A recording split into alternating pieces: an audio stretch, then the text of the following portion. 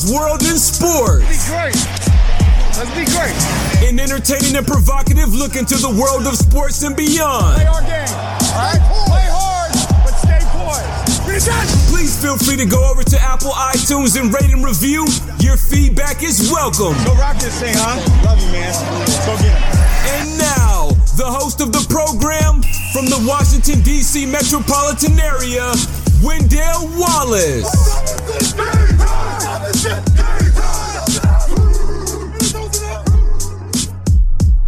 And welcome to Wendell's World in Sports. I'm your host, Wendell Wallace. So glad that you could be with us. Happy Thanksgiving, everybody. I hope everybody's having a safe and happy Thanksgiving weekends, Thanksgiving week, whenever you're listening to this podcast. I hope everybody is being safe. I hope everybody's doing what they need to do to remain safe. I hope everybody's keeping the 6 feet apart. I hope everybody's wearing the mask when they need to. I hope everybody is not social gathering. I understand that Thanksgiving is a time for coming together, family and friends and everything, but 2020 has been such a horrible year. 2020 has been such a terrible year with the pandemic. In that related sense, I hope everybody's doing what they need to do to make sure that there can be many Thanksgivings going forward and not sacrifice your health, not sacrifice the health of others to selfishly only think about trying to get together on this Thanksgiving weekend or Thanksgiving Day. So whenever you're listening to this podcast, I always say during the year, we have 365 days in a year, right? I think a couple of days, you should always look back, no matter what your lot in life is, no matter what you're doing in life, no matter how much you feel that someone owes you something or life owes you something or you should be getting this or any materialistic things or anything like that, any losses that you've had and everything, no matter how dire the situation, no matter how dire your environment is, no matter how horrible you feel that your life might be at a certain time in your life, that you should always, at least for a couple of days, say, you know what? I'm breathing, I'm walking, I'm living, I'm here. At least for today, that's good enough. I might not have anybody with me. I might not have this materialistic things that I think I should have. I might not have the amount of money that I should have. I might not even be in a better situation mentally, physically than I was 2 weeks ago, 3 weeks ago, 1 year ago, 5 years ago. But you know what, goddammit? I'm here. And I still have the ability to fight. And I still have the ability to work. And I still have the ability to make a dream come true if I work hard enough. So, you know what? On Friday, November 27th, I'll go back to being pessimistic. I'll go back to the glass is half empty. But at least for, a couple of hours today, Thanksgiving, I'm going to thank whoever whether you thank Jehovah or Jesus or nobody, that, thank you very much for giving me this day. Thank you very much for giving me the ability to see another day because nobody is promised tomorrow. So that's always been my what's up. That's always been my words of wisdom. That's always been my special dedication for those during this time period. This is coming up on 3 years since my dad has died. He died on the 27th of November 3 years ago. So this has been kind of bittersweet for me, but, I know that my dad lived a great life. I know that my dad is in a better place, and he's just waiting for my mom to join him. So, he had a great life, and those are some of the things that I reflect on during this time. The fact that, I'm here in Vegas, my mom is in Maryland, so this year we don't have the opportunity to see each other because of the pandemic and other things. So, I'm still happy. I'm still grateful that she's still alive. I'm still grateful that I'm still alive, and I'm grateful that I'm able to go ahead and do something that I absolutely love to do, which is do podcasts for, I don't care if it's 1 million people listening to this episode or it's just me. It just gives me the opportunity to go ahead and do my thing.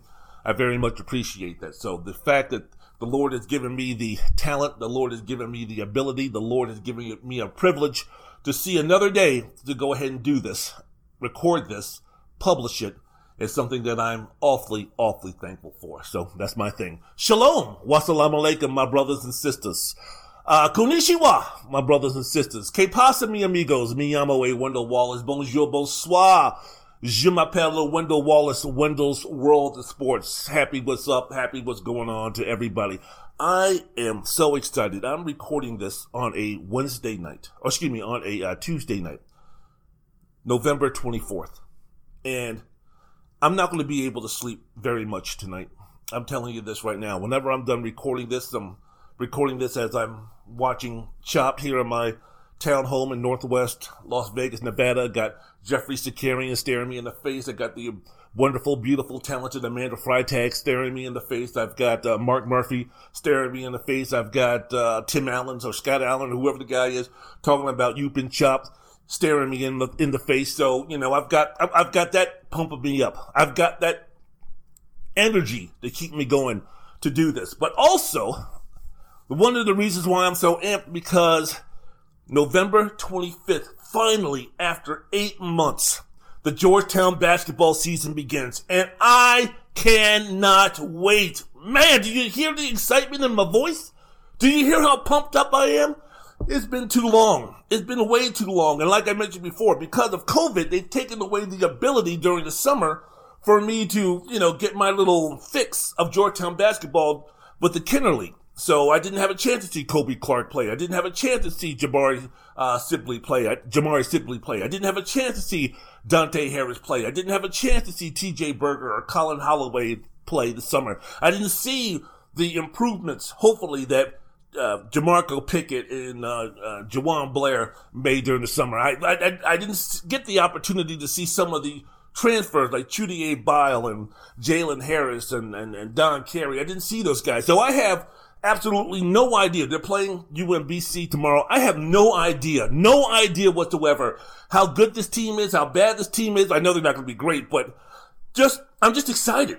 There ain't too many things going on in my life that, really excite me. I ain't married. There ain't nobody out there who I'm really zeroing in on, like, hey, I like her. I'm going to get in a relationship with her. So none of that nonsense is going on. I don't have any kids. So, very few things in my life, cause me great excitement, cause me great anticipation, cause me great, fervor of like, yeah, this is coming up. But, this is one of them.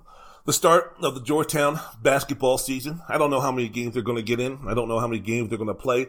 They're scheduled to play 25. If they play 16 or 17, I'll be happy.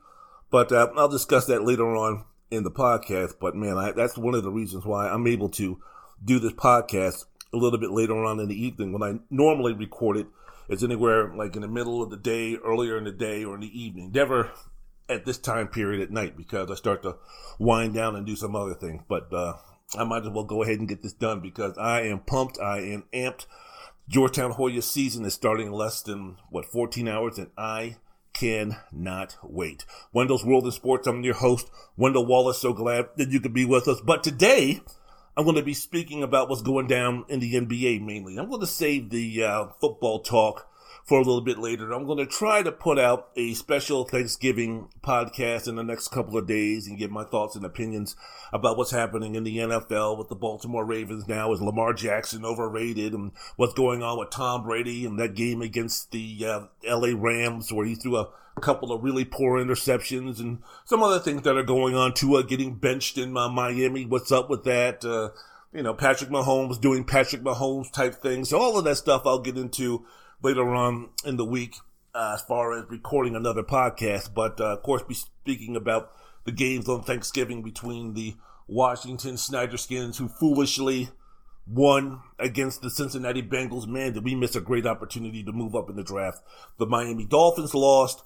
The Miami Dolphins lost, but the Dallas Cowboys won, and a couple of other people won, where it was kind of like, we would have had a chance to separate ourselves and get in a position to draft a couple of really good quarterbacks, mainly failing for Fields. But, hopefully we can turn things around and lose to Dallas and get us right back in the position where we can get ourselves a franchise quarterback, because moving forward, Alex Smith ain't cutting it long term. So those are the things that I'll be discussing on my next podcast. But, as I mentioned before, it's all about the NBA, baby. It's all about that NBA draft, baby. As you know, the league is going to be starting December 22nd. Ain't no time for no doggone summer league or anything like that, man. So, you got to get this thing up and roaring and ready to go. So the NBA draft was held last week. The top 10 players drafted. Minnesota drafted Anthony Edwards out of Georgia, number 1. Golden State drafted James Wiseman, played a couple of games at Memphis, number 2. Charlotte, LaMelo Ball, played in Australia. He was drafted number 3 by the Hornets. Chicago drafted Patrick Williams out of Florida State. Cleveland, Isaac Okoro, number 5 from Auburn. Atlanta drafted Okenye Okonwu, number 6 out of USC. Detroit drafted Killian Hayes out of Germany, played in a German league. The Knicks drafted Obi Toppin, the best U.S. player in college basketball last year, in my opinion, at number 8 from Dayton. My Washington Wiz drafted Deni Avdija, Avdija, from Israel. And Phoenix drafted Jalen Smith from Baltimore, Maryland. Played at Maryland. I don't know why he didn't go to Georgetown, goddammit, but that's fine. He went to Phoenix at number 10. So, look, I'm going to tell you something right now. I mean, I'm so focused on Georgetown basketball and some of the elite basketball squads. Pretty interesting, the fact that Kentucky and Duke and some other blue bloods, Kansas and stuff, didn't have any players be drafted in the first 5, 7, 10 picks. So, guys like James Wiseman, LaMelo Ball, Patrick Williams, Isaac Okoro, Killian Hayes. I gotta mention, the kid from Israel that the Wiz picked, I gotta mention, I'm not too familiar with him. So I can't sit there and break it down. I mean, I had the opportunity of following Anthony Edwards when he was in high school. Same thing with, LaMelo Ball. I mean, that whole saga with the Ball brothers and their father. A couple of them I know, but I mean, I'll tell you, try to have me break down LaMelo Ball in terms of what he can do in the NBA, right now, I'm just not going to do it. Everybody, especially, we're speaking about teams that are drafting in the top 10, teams with the lottery picks. Every pick they have as the night progresses, every pick that they have, these prognosticators, for the most part, sit there and say, great move, great move, great move. I mean, Minnesota drafting Anthony Edwards. Oh, great move. Now they have the opportunity to go ahead and play with Karl Anthony Towns and D'Angelo Russell, and this is going to be great. And James Wiseman can fill, a void at the center position for the Golden State Warriors, and Charlotte needs a superstar. LaMelo Ball, a 6'7" point guard. He can be that guy that can be that, the best passing guard in the game in a couple of years. And Patrick Williams gives Chicago the defender that they need. And Okenye Okonwu for Atlanta. He's a Bam Adebayo type player. And all of these stuff. Obi Toppin for the Knicks. Oh, good days are here again. Hometown kid who's playing for the Knicks. Oh, goody, goody, goody. The glasses, for the most part, for these teams are always half filled when they go ahead and they draft its players. But, which team won and which team lost on NBA draft night, I have no clue. Everybody goes ahead and starts doing those things. Well, the Minnesota Timberwolves, they won the draft. Well, yeah, they got the number 1 pick. I would hope so. Unless they did something completely stupid. By all accounts, Anthony Edwards was the best player in the draft. You could have made an argument for James Wiseman. You could have made an argument for LaMelo Ball. But for the most part, those were the 3 players that were the leading candidates to be drafted number 1. So whoever Minnesota drafted, as far as a winner or loser, 24, 48 hours, 72 hours after the NBA draft commenced, of course the winner is going to be the Minnesota Timberwolves drafting Edwards. Of course the winner is going to be James Wiseman, drafted by the Golden State Warriors. Of course the winner is going to be, one of the winners is going to be the Charlotte Bobcats, Charlotte Hornets, who drafted LaMelo Ball. But I can't really get in there and start breaking this stuff down because A, haven't seen what these guys are going to do at the pro level. B, I didn't even see most of these guys enough in college to really give you a fair assessment about what they can be as pro players. And C, with the fact that, again, the regular season training camp is right upon us. Hold on for a second, I got to sneeze. Hold on. 5, 4, 3, 2. Okay, I'm fine. The fact that training camp is right around the corner for these guys and it starts in less than a week, who knows what kind of adjustment they're going to make? Who knows after going to summer league, this is what I need to work on. This is the things I need to get better at. These guys don't even have the opportunity as a full off season to go ahead and add some strength and add some other tools to their game. So who's going to be making a great impact? Who's going to be able to, really do some things right off the bat? Who knows? Who absolutely knows? We really can't judge who won this draft until 3 or 4 years down the road? Because you know what? You take a look at, let's take the first five players. Let's take a look at Anthony Edwards and James Wiseman and LaMelo Ball, Patrick Williams, Isaac Okoro. You know what? You know what those players have in common with Anthony Bennett or Alex Len or Jabari Parker or Dante Exum, Jahlil Okafor, Mario Hezonja, Dragan Bender, Chris Dunn, Josh Jackson, Markelle Fultz. Just like the players that I just mentioned, the first 5 players that I just mentioned who were drafted on Wednesday night, those players that I also mentioned, such as Anthony Davis and Alex Len and those guys, those were the players who were drafted between 2013 and 2017 that have been absolute busts that were drafted within the first 5 picks. Anthony Bennett was the number 1 pick in 2013 to the Cleveland Cavaliers, bust. Alex Len was the number 5 pick for the Phoenix Suns, bust. Jabari Parker out of Simeon High School in Chicago, who was supposed to pick up the mantle that Ben Wilson was supposed to carry when he was murdered his senior year in high school back in 1987. Jabari Parker was that guy who was supposed to take that legacy and, set the NBA world on fire after spending 1 year at Duke. Well, how many teams has he played now, and how has his impact been in the NBA so far in his career? 0. Dante Exum was a guy who was over in Australia, who was drafted by the Utah Jazz. He hadn't done anything. He's been traded multiple times. NCAA basketball champion for Duke University, Jahlil Okafor, was drafted number 3, I believe, by Philadelphia. He's bounced around and hasn't done anything. Mario Hezonja hasn't done anything. Dragan Bender was supposed to be the next Dirk Nowitzki, a 7-footer who could shoot and he could run the floor and put the ball on the ground. And he turned out to be more like Nicholas Skilashvili, who was drafted number 5 by Denver back in the day, who didn't do anything. Chris Dunn was supposed to be that point guard coming out of Providence, even though he was 22 years old. Tom Thibodeau drafted him number 5 with the Minnesota Timberwolves, and he was supposed to be that defensive point guard that Thibodeau just loved and craved, and he was going to be the leader of that Timberwolves team. He didn't work out. Josh Jackson is in the G League. He didn't work out when he was drafted by Phoenix, and Markelle Fultz out of DeMatha High School, who made a ride from being on the JV team his sophomore year to being the number 1 player in the country his senior year. I mean, he's bounced around, and we'll see what he does in Orlando. But the fact that the Philadelphia 76ers spent a number 1 pick on him, and he turned out to be the bust that he was. None of these guys, when they were drafted, their draft night, their draft year, none of those guys, none of those experts, none of those draftniks, none of those guys were sitting there talking about Anthony Bennett is going to be a bust, Alex Len is going to be a bust, Jabari Parker is going to be a bust. None of those guys said that. Everything was glass half full with those guys. So, look, I just, you just can't tell. You just can't tell which one is going to be a superstar and which one's going to be an all-star and which one is going to live up to expectations from the 2020 NBA draft class, or which one is going to be like Thon Maker or Emmanuel Mudiay or Stanley Johnson or Nick Skalkas or Noah Vonleh or Ben McLemore or Nerlens Noel. Those were other guys who were drafted in the top 10.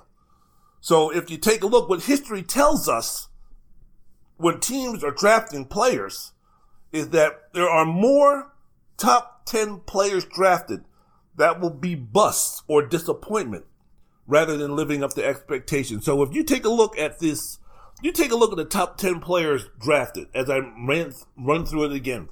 Edwards, Wiseman, Ball, Williams, Okoro, Okongwu, Hayes, Toppin, Avdija, and Jalen Smith. 3 or 4 of these guys are going to be busts.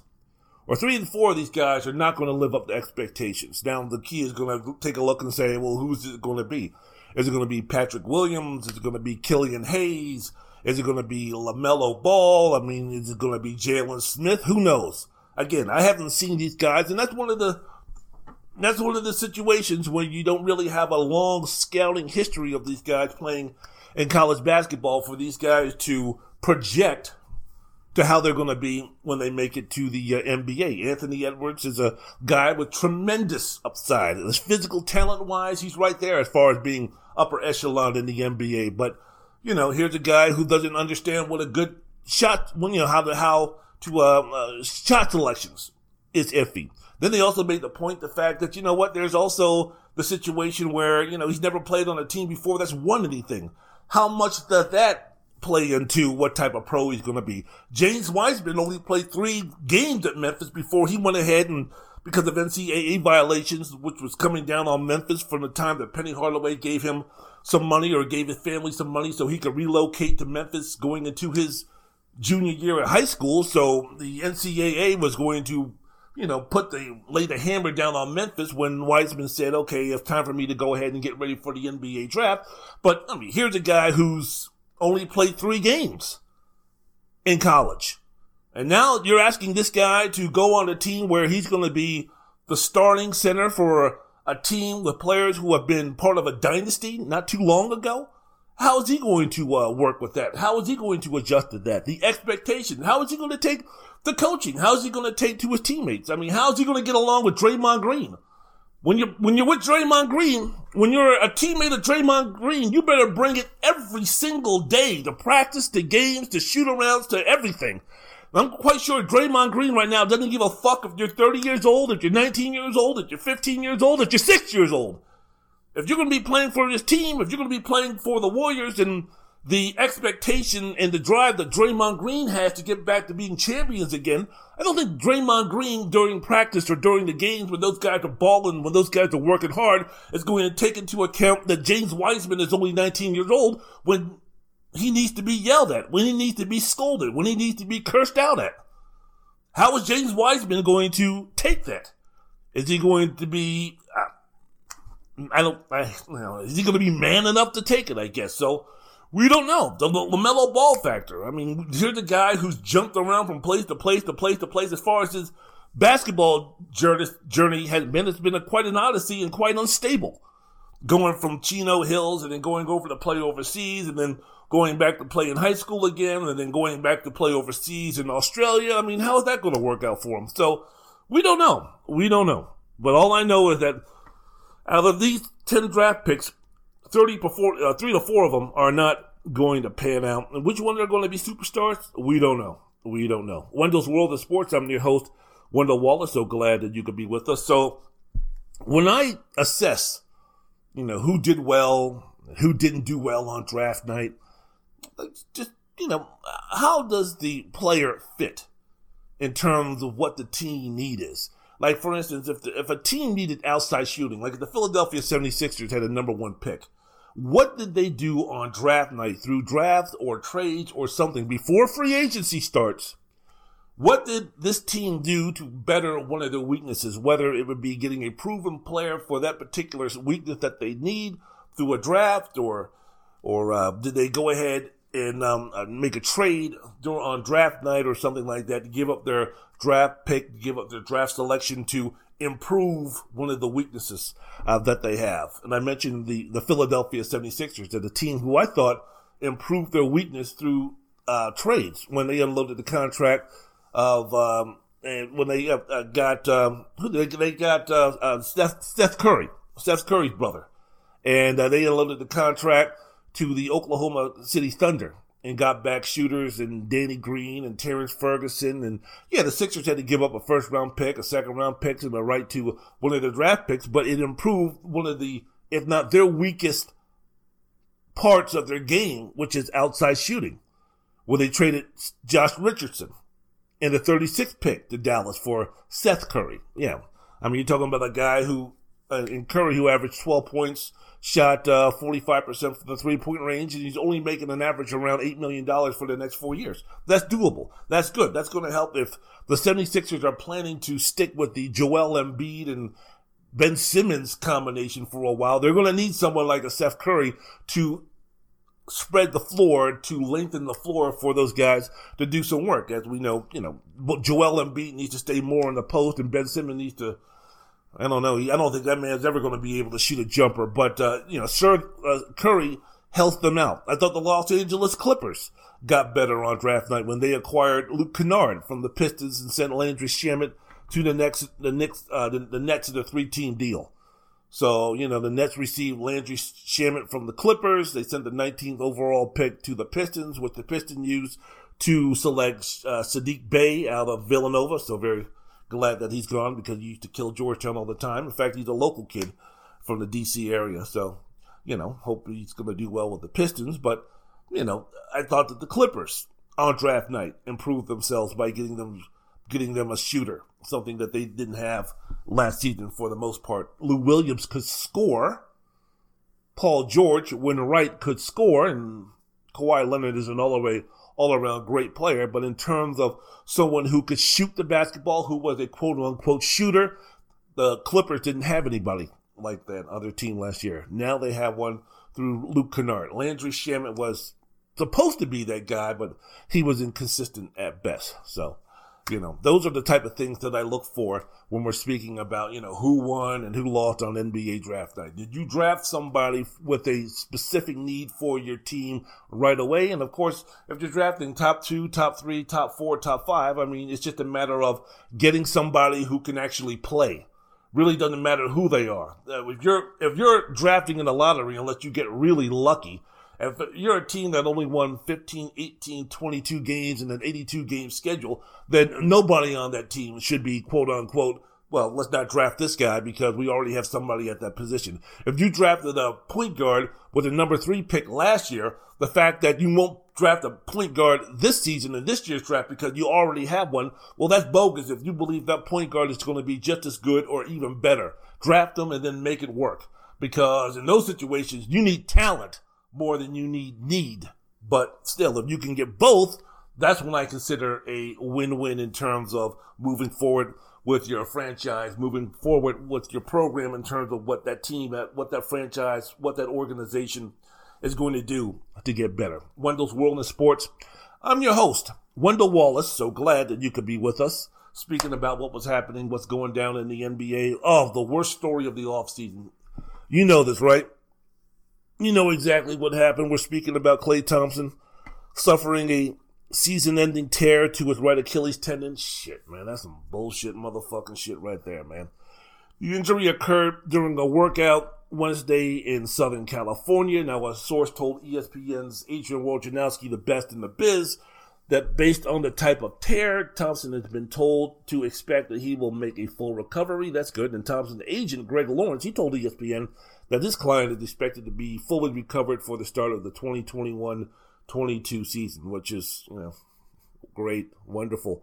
What about the 2021 season? Nah, he's done. Yeah, that's what I thought. Ain't life a bitch? Ain't life something?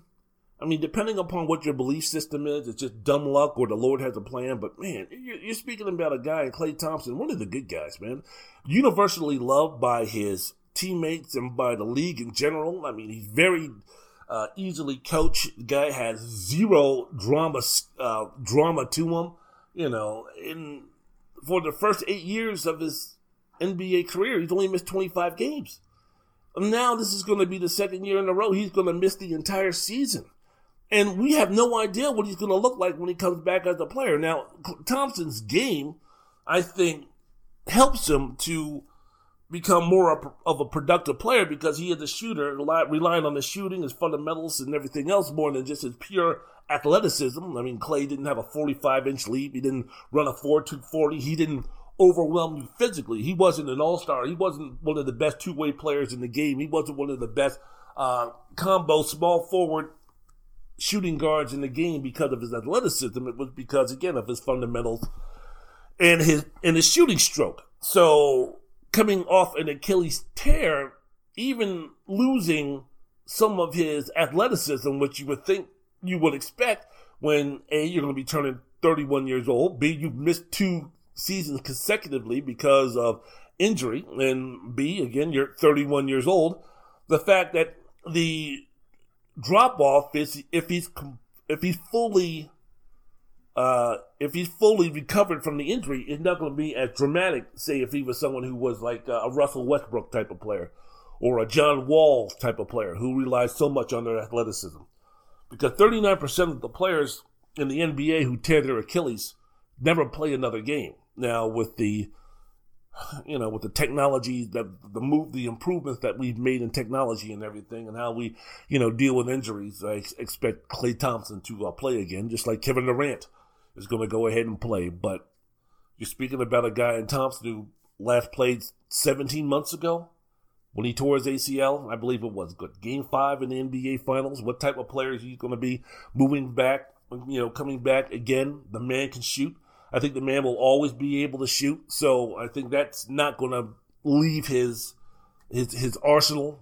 It's for something that he can use, but just in terms of the other things, just in terms of how well he's going to be as a defender, just especially that first year back, we're speaking about a guy when he comes back in 2021, 2022, is not going to be the same player that we're all going to remember. It's going to take him a year. You can't have two major injuries like Klay Thompson had and then have him come back to form where he was an all-star and one of the best two-way players in the game. So, I don't know. It'll be interesting to see, but God bless and prayers out to Klay Thompson that he can, go ahead and start it all over again and get that Mamba mentality going and start all over again, start that journey once again.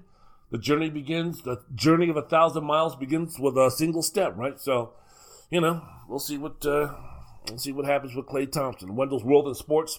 I'm your host, Wendell Wallace. So glad that you could be with us. So, the Warriors didn't waste any time.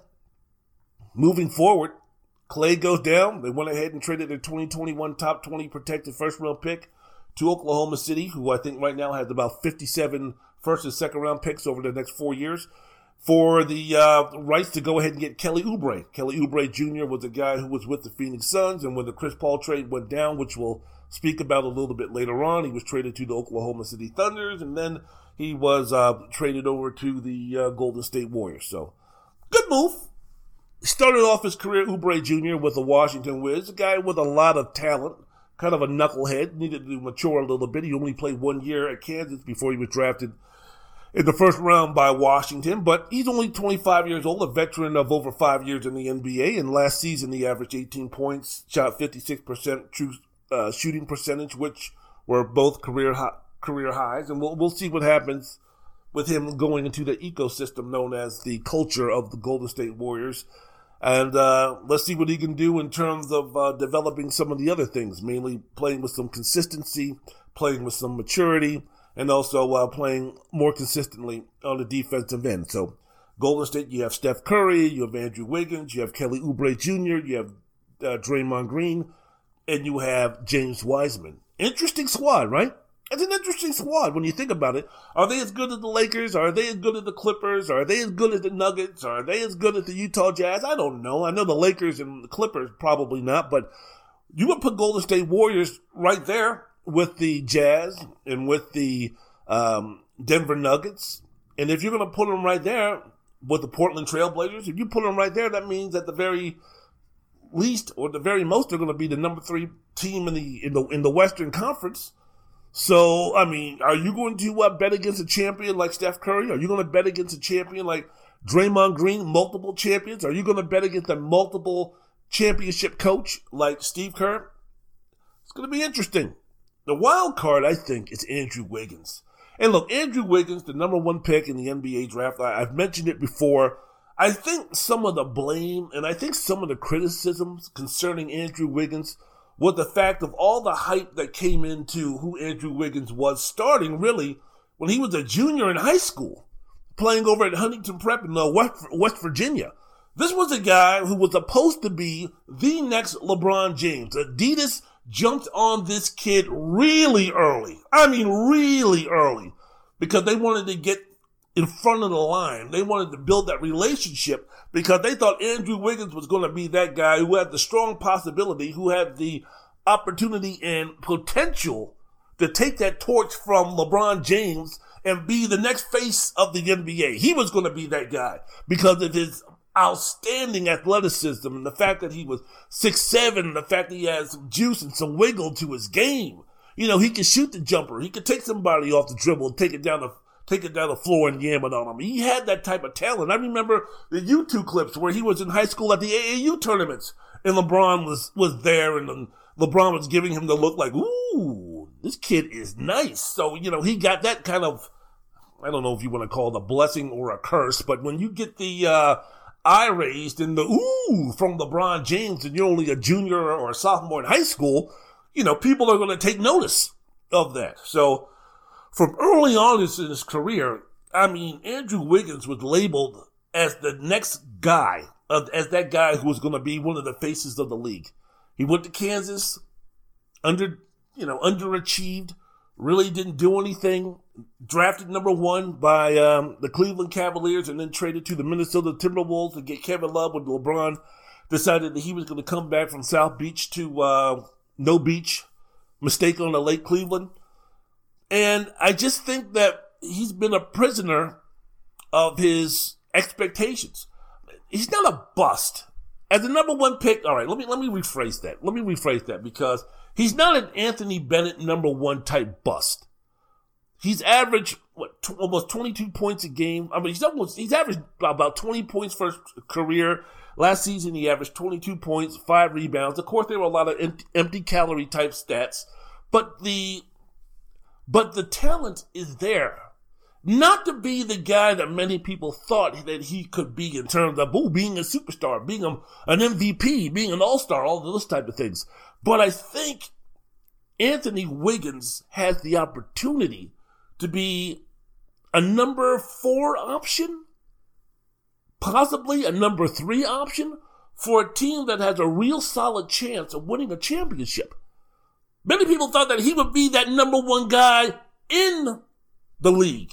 The number 1 player, the alpha dog, and all this kind of stuff, but he doesn't have to be that in Golden State. Steph Curry has got that deal. Draymond Green has got that deal. Andrew Wiggins doesn't need to be that guy in Golden State that many people thought that he should have been in Minnesota, where just a couple of really good, flashes and glimpses and little streaks there where, he showed some really good stuff. That's the reason why he got that huge contract, which is another reason why I think Andrew Wiggins has been dogged on. And I think his career in the NBA, much maligned, has been unwarranted. Some of the negativity there. Could you attach that player with that contract? If he was making $10, $12, $15 million a year, then I think it wouldn't be such a big deal in terms of, Andrew Wiggins is a bust and Andrew Wiggins is a joke. Many times it's like, look, we need to get rid of Andrew Wiggins because that contract that Minnesota and Tom Thibodeau gave him was so ridiculous that he's not that type of player to match the salary that he was making. I think he got a near max. And he still got some years left on that contract. But look, man, Jacob Lacob is printing money with that arena out there in Golden State. So once things get somewhat back to normal and the arena starts to become full, whatever full means in the new way, in the new life that we're going to be living, and Jacob Lacob is a guy who, he didn't become a billionaire because he was stupid. He's kind of like what you might call the Tom Brady or LeBron James of making money, of being a capitalist. So I'm quite sure that, the Andrew Wiggins contract is not going to cause Jacob Lacob to all of a sudden start selling some of his property and start selling some of his cars and start selling some of his toys, shall we say. So if Wiggins can come in and be that number 3 guy on the team, or be that number 2 go-to scorer behind Curry, and let Green and Curry and those other guys do the heavy lifting, along with Oubre, and if he can mature and get better, I think the Warriors, are they going to miss Klay Thompson? Fuck yeah, they're going to miss Klay Thompson, of course. But look, you got Brad Wanamaker, who backed up in Boston last season. He came over. Damian Lee, Kent Bazemore, Marquise Crisp. I mean, the bench is there. The bench ain't going to be like Portland's, but it's there. So as long as Curry can stay healthy, as long as Draymond Green can stay healthy, hey, I think, yeah, the loss of Klay Thompson, horrible, terrible, huge. But I think in terms of being viable candidates, I think the loss of Klay Thompson hurts, but it's not a death sentence in terms of the chances of Golden State. If they can get something out of Wiggins and they can unlock Oubre, and it's going to be up to Kerr, it's going to be up to Green, it's going to be up to Steph. But if they can do that, I think in the end, when we start talking about, hey, who are the teams in the Western Conference that could unseat, that could usurp the Los Angeles Lakers, who are the true contenders, the 4 or 5 true contenders, the name or the franchise or the team that's going to be called pretty quickly in that, it's going to be the Golden State Warriors.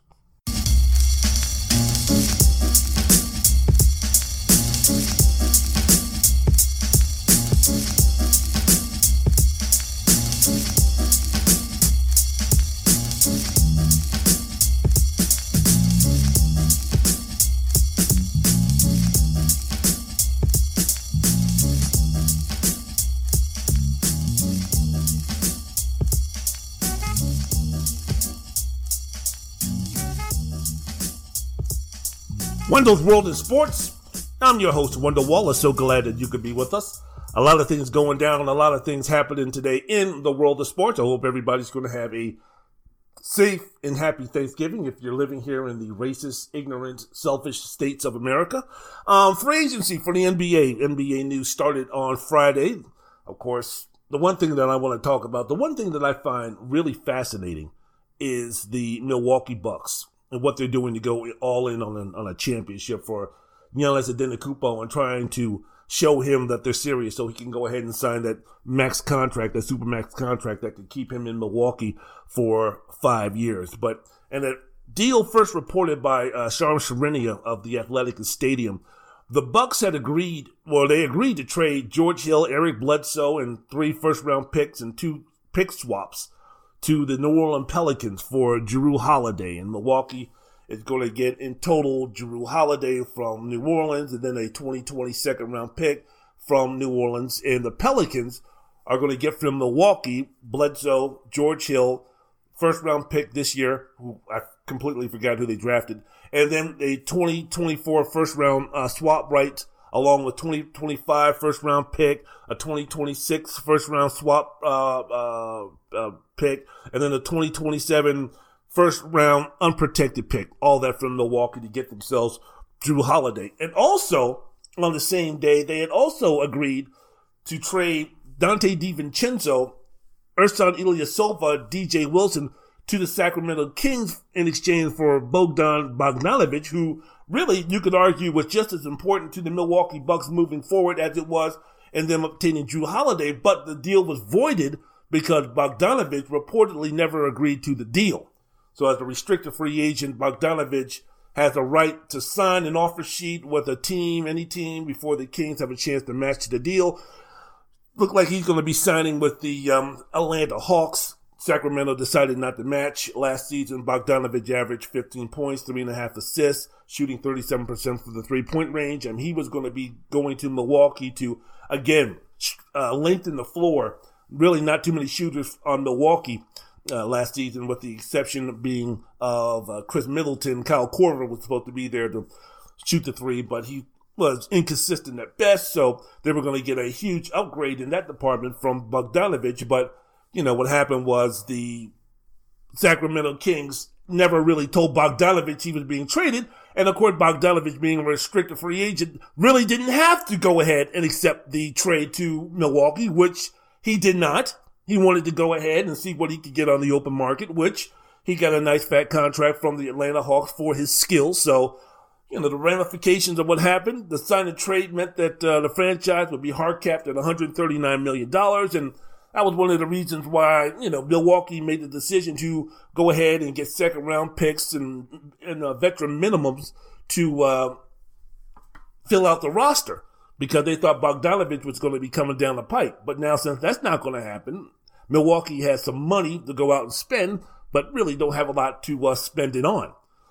So that's what you get when you deal with Sacramento. And I think also the fact that there was a lot of other teams who saw shenanigans and they told the league that, hey, man, this is kind of bullshit what's happening with Milwaukee and Sacramento, everything that's going down. So, you know, that's the deal. But I think Milwaukee getting Holiday, I think they're just trying to make up for the mistake when they extended Eric Bledsoe and then not re-signed Malcolm Brogdon. Malcolm played very well for the Indiana Pacers. He was the best player, with the exception probably of TJ Warren when they went back to the bubble. And it was a situation where in the middle of the season when they acquired Bledsoe from Phoenix, Milwaukee gave him a $70 million contract extension during the 2018-19 season. And because of that, they weren't able to re-sign all of their free agents. They had to give Chris Middleton the max contract, and then they had to re-sign Brook Lopez. So when Indiana came out and offered Brogdon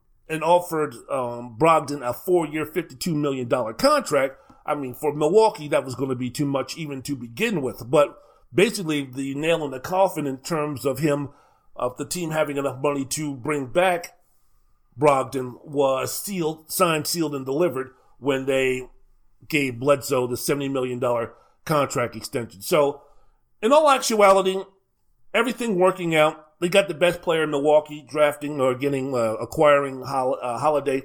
They got the best player that was available. He was named Holiday, if you're speaking about, named to the all-defensive teams in 2018, 2019.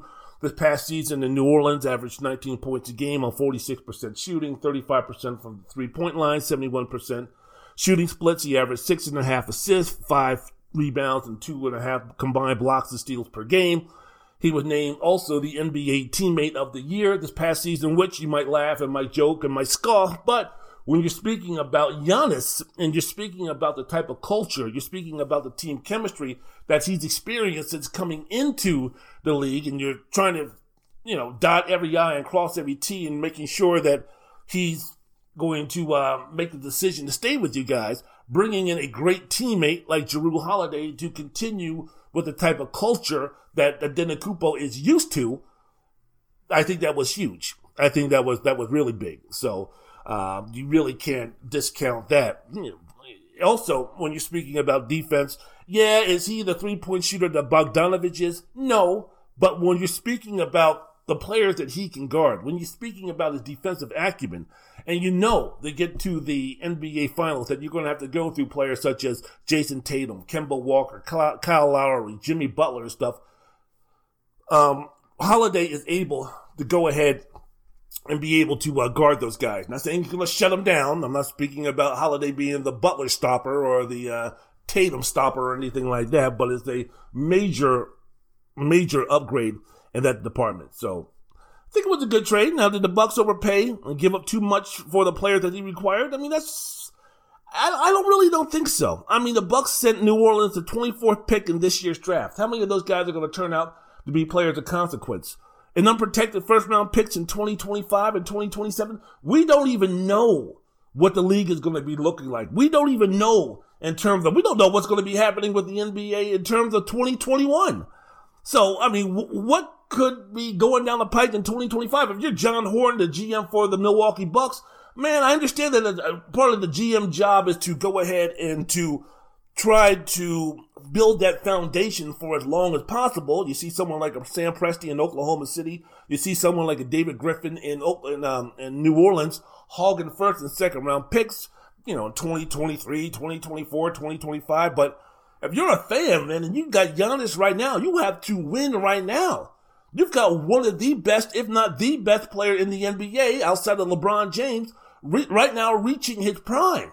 26 years old. You can't worry about what's going to be happening 7 years from now, 5 years from now. You need to win right now. So I understand that Jrue Holiday hasn't made an all-star team since 2013. But you have to show Giannis that you are serious. And guess what? Anthony Davis ain't going to the Milwaukee Bucks. Jimmy Butler ain't going to the Milwaukee Bucks. Kawhi Leonard is not going to the Milwaukee Bucks.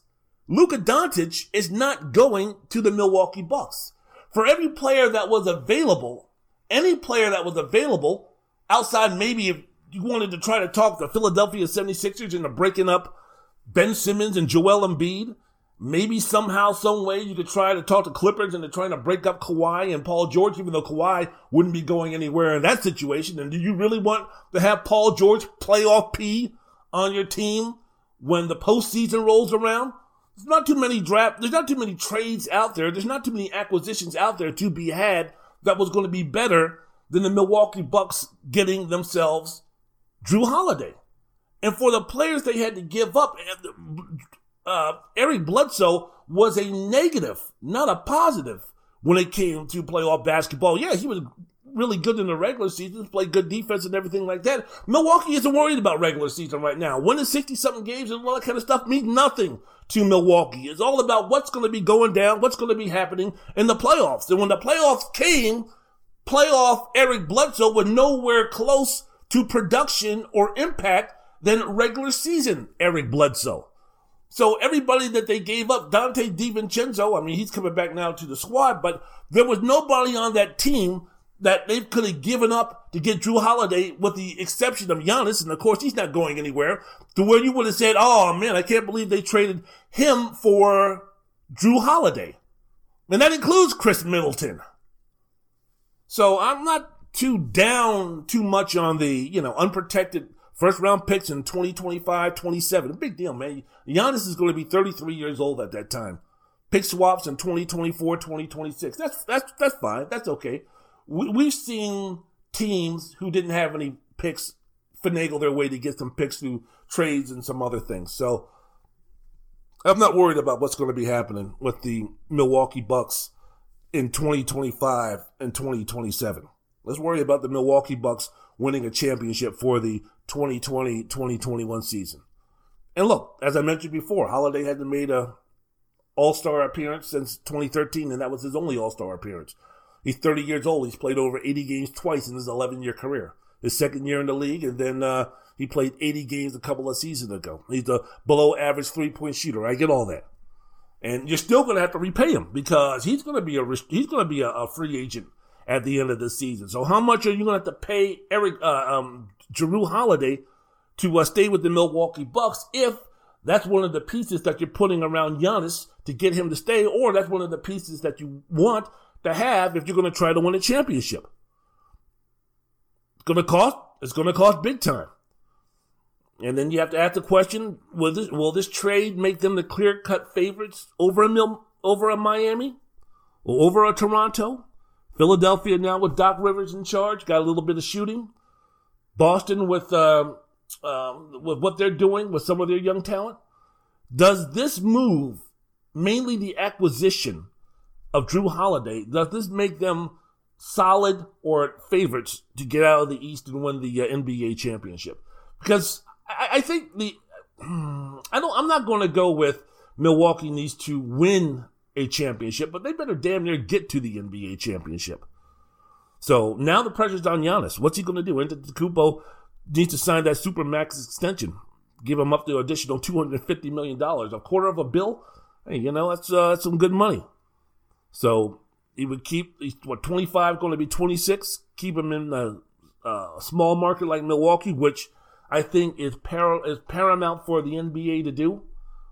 Kind of gives the small market teams. Now, look, it might not be sexy to the major markets. It might not be sexy to NBA ratings. And, of course, if you're the NBA, you want the Los Angeles Lakers playing the Los Angeles Lakers in the NBA Finals, or you want the Los Angeles Lakers playing the Boston Celtics, or if, God forbid, the New York Knicks could get good, you would love to have the Los Angeles Lakers play the New York Knicks in the NBA Finals and everything. But you know what? I think for the overall health of the league, it's good when you have a small market team like the Milwaukee Bucks. It's good when you have a team like the Toronto Raptors. It's good when you have some of these non-glamorous, non-NBA free agency destination teams being competitive. And Milwaukee with Giannis can be one of those guys. And with Giannis, he's also going to be a guy that's going to make Milwaukee a free agent destination. All of a sudden now you have Antetokounmpo fly out to, or, apply his talents to Toronto or Dallas or Miami or something like that. Ain't nobody who's a free agent of any consequence is going to be going to Milwaukee.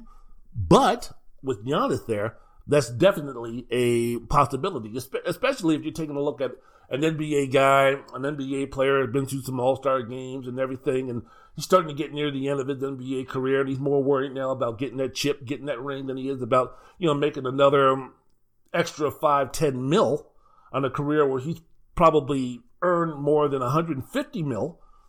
If Milwaukee with Giannis is still a contender, is still one of the elites, that veteran is going to be more tempted to go to Milwaukee than, say, a Chicago or an LA or a Miami or something like that. So we'll see. We'll see. And with Giannis, what do you do? Because now it's like, you know what? Are we going to have to start burning number 34 Milwaukee jerseys if he goes somewhere else? I don't know the mindset. I don't know the makeup of Antetokounmpo, but, according to the New York Times' Mark Stein, the last 2 weeks have been filled with chatter that Antetokounmpo indeed plans to sign his 5-year Supermax with the Milwaukee Bucks. He had before the December 21st deadline, so we'll see what happens. Wendell's World of Sports. I'm your host, Wendell Wallace. So glad that you could be with us. Speaking about what's going down in the NBA and some other deals that happened. Chris Paul was traded to Phoenix. The Suns got Chris Paul and Abdul Nader. The Oklahoma City Thunder, they got themselves Kelly Oubre Jr., who was then shipped it off to the Golden State Warriors. You got Ricky Rubio. You got Ty Jerome. You got a 2022 first-round draft pick. You know what? I like what the Suns were doing. Paul has 2 more seasons on this contract, including a player option for the 2021-22 season. Guys owed somewhere around $41 million this season. $41 million.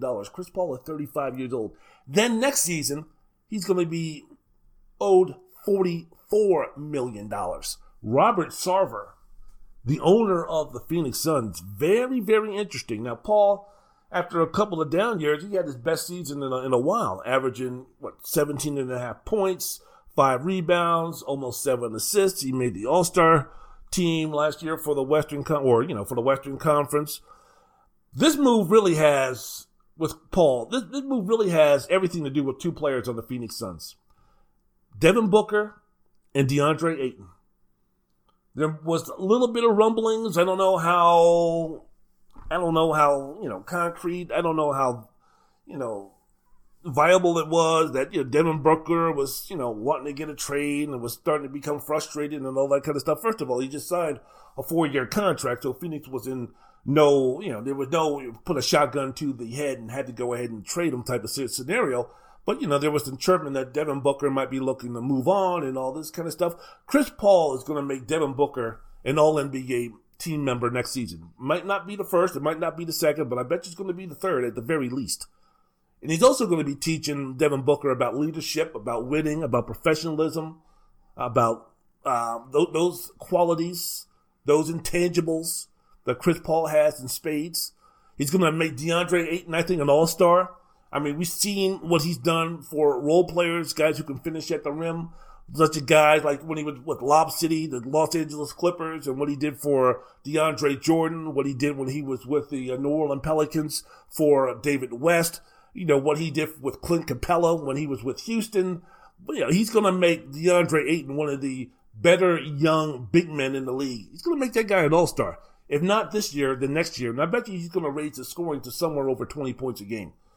So this is a whole situation with the Chris Paul trade was to improve Devin Booker, was all about investing in their young stars. And Chris Paul at 35 years old, he's not going to be asked to do anything for the long term. And Phoenix is not in a position right now where Chris Paul is their missing piece to go ahead and win a championship. Even with Chris Paul, and even if Chris Paul maxes out on what he can do and what he can apply for DeAndre Ayton and for Devin Booker, the Phoenix Suns still aren't going to be as good as the Lakers or the Clippers or any of the contending teams. But I bet you one thing, I bet you 2 years of Chris Paul is going to do a world of good for Devin Booker 5, 6, 7, 8 years down the road. Same thing with DeAndre Ayton. So if we're speaking about the year 2024, if we're speaking about the year 2026, if we're speaking about those years in the future, those seasons in the future, because of what Chris Paul is bringing to the team in 2021, it's going to be immeasurable in terms of the impact that he's going to have on Booker, Ayton, and the franchise in general 4 or 5 years down the road, when Devin Booker is going to be one of the top 10 players in the NBA and DeAndre Ayton is going to be one of the best, if not the best big man in the NBA. So that's everything that's happening with the Phoenix Suns acquiring Chris Paul. And look, if you're Oklahoma City Thunder, a team that's not going to be challenging this year, get some more draft picks. Get some more players. Get some more things that you can use as collateral or use as ammunition to go ahead and rebuild your team that way. Wendell's World of Sports. I'm your host, Wendell Wallace. So glad that you could be with us. I wanted to save some of this nonsense for last because I remember when it first came out, people were speaking about it like it was gospel, like it was when Anthony Davis said he wanted to be traded to the Los Angeles Lakers, and it was only a matter of time that the New Orleans Pelicans were going to be trading Davis to the Lakers. It was almost talked about in the same amount of it's going to happen when we speak about James Harden wanting to go to Brooklyn And before I sat there and started talking about what does this mean, who are they going to trade to get Harden, who are they going to have to give up to get Harden? I'm speaking about Brooklyn, and what does that mean, the dynamic of Harden and Kyrie Irving and Kevin Durant playing together? What is that going to mean? What does it mean for Steve Nash, a first-time coach who's never been in a situation like that before? Before I started getting into all of those discussions, before I started to give my thoughts and opinions about all of that, I just said, wait a minute, this is just something where, you know what, I'm not going there just yet. Yeah, James Harden would love, on that day, maybe that week, James Harden wanted to go ahead and go to the Brooklyn Nets, working out with Kevin Durant and everything, back together again, reunited, and it feels so good. Bringing back maybe some of the old Oklahoma City Thunder days when they were teammates, and it was like, would that be cool if we could go ahead and replicate that along with Kyrie in Brooklyn? So, yeah, James Harden got the feeling, got the answer to the pants and he needs to dance because no big fine woman was going to give him a chance.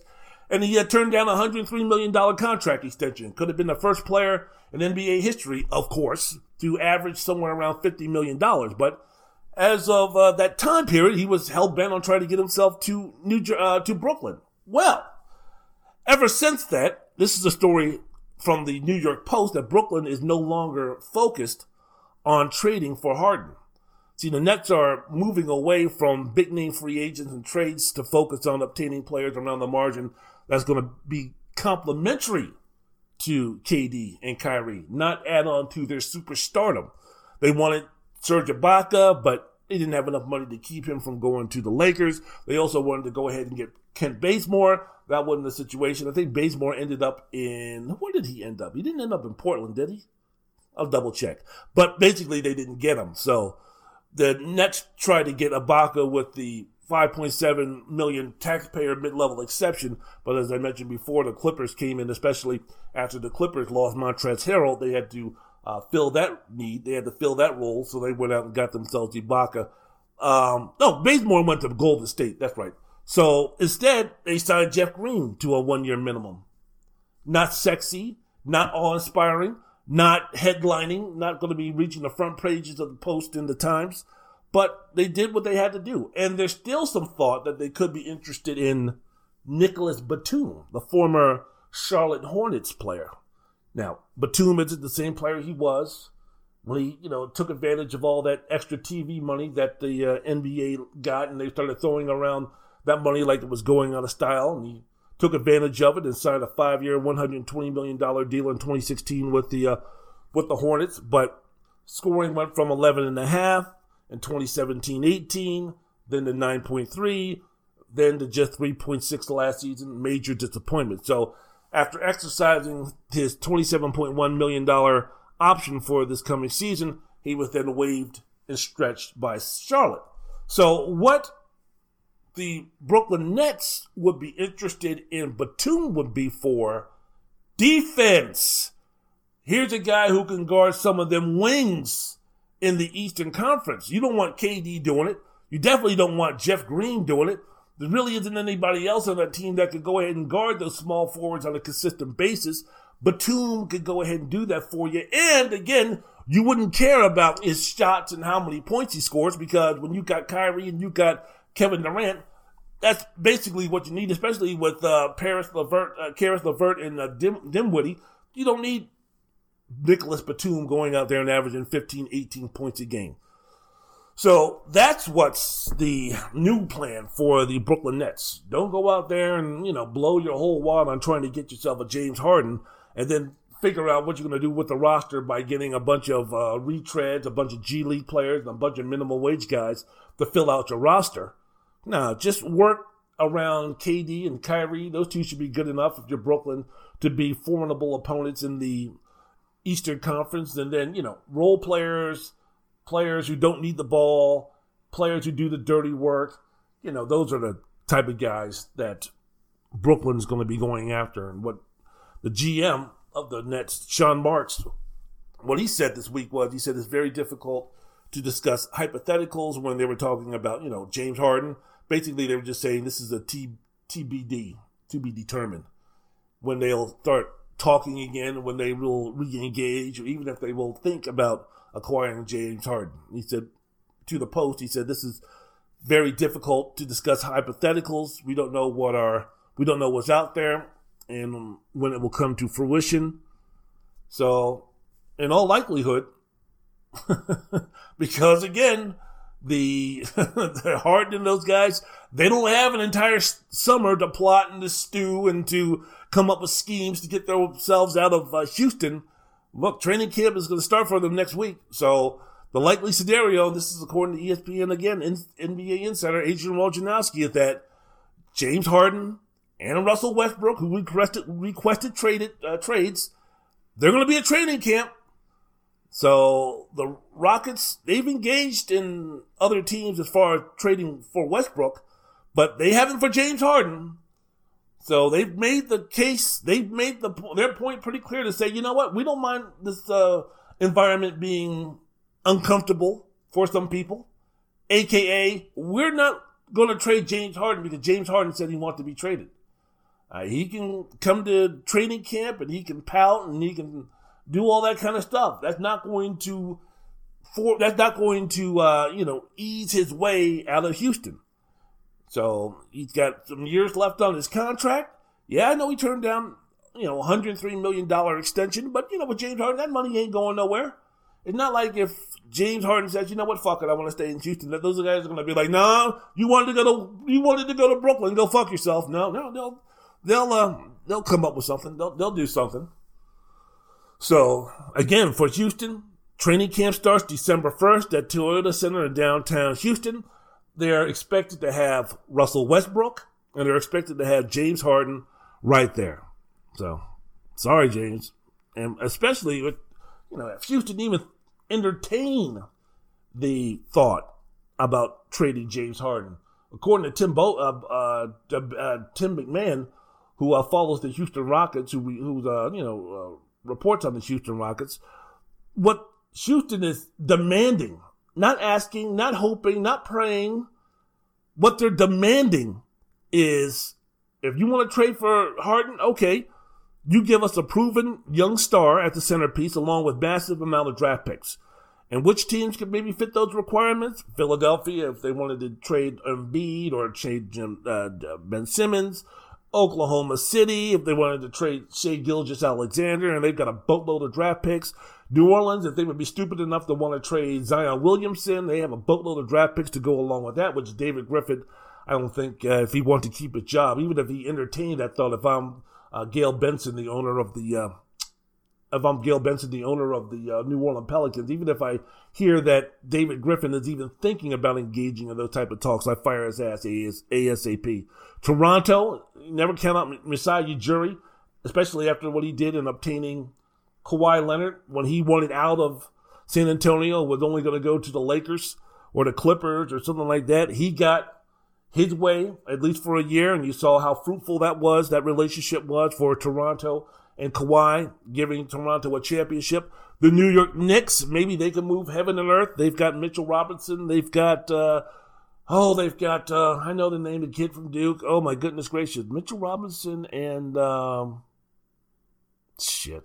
I see him. I know him. The name escapes. RJ Barrett. Gee whiz. Man, finally got there. So, yeah, so they've got some young players that possibly they could, but, look, I'm not, going to sit there and, think that James Harden is going to be leaving Houston. I'm not saying it's impossible, but I never really brought into that he's going to be going to Brooklyn. He could, but at that time, I think when we got the news, it was just like, only going to be a matter of, days or something like that before things were going to be working out to where he was going to be traded to the Brooklyn Nets. And I never thought that. So here's one of the reasons why Harden, not just Harden, but also Westbrook and some other players are wanting to leave Houston. And I'll tell you this story here on the podcast, Wendell's World of Sports. I'm your host, Wendell Wallace. So glad that you could be with us. According to a new report, you hear this? Harden, Westbrook, and other players, they're revolting against Rockets owner Tillman Fertitta. Why? Because of political leanings. This was on the Odd Couple podcast. This story was on the Odd Couple podcast with Chris Broussard and Rob Parker, NBA reporter, radio host, former ESPN guy, does a really good podcast. Has been talking about the NBA forever. Very knowledgeable, has very strong relationships, very locked into the league. Rick Bucher. He said that the Rockets owner, Tillman Fertitta's support of that fucking asshole that's in the White House for only 50-something more days, Donald Trump, had led to a revolt among the players. And this is what he said. He said, I'm hearing that Tillman Fertitta's strong Republican support and donations is one of the things that is contributing to this dissatisfaction. And those two, Westbrook and Harden, are not the only ones who want out of Houston. Lesser players are of the same mind. There is a revolt here because they look at Fertitta as a guy who supports the current president. Okay. Fertitta donated over $100,000 to Trump for Republican organizations in 2020. And according to Houston's ABC Channel 13, Fertitta donated $35,000 to the Trump Victory Campaign, $35,000 to the Republican National Committee, and $35,000 to the National Republican Senatorial Committee. And Fertitta has also made sizable donations to the same or related organizations in 2019 and earlier. So I've always said this before. If you're going to support that piece of shit motherfucker that's in that corrupt, asshole, racist motherfucker that's in the White House right now, fuck you. After all this bullshit that he's done, the way that he's fucked up this country, the way that he's divided this country even more, the way he's brought out a whole batch of fucking idiots who, what he's done in this country, I don't care how rich you are, you can't sit there, especially if you're going to be dealing with predominantly black players in the NBA, and sit there and talk about, yeah, you're down with the cause, you're down for this, and you're going to vote for the man who was the reason for those causes. The reason for George Floyd, the reason for Black Lives Don't Matter, the reason for everything going down like it did in the summer, what's on the hands, the bloody hands, murdering hands of that piece of shit motherfucker that's in the White House right now. And you're going to be donating some money to this motherfucker? I can understand why the players, not just Harden and Westbrook, are like, you know what, man, fuck you. So if you're Tillman Fertitta, you have some explaining to do. Now, look. Tillman Fertitta is their boss. They were under contract. The players can only do so much, especially if you're speaking about lesser players, players of lesser value to the Houston Rockets. Guys who aren't making $20, $30 million a year. So they can make their thoughts and opinions known, but as far as the revolt is concerned, where are they going to revolt to?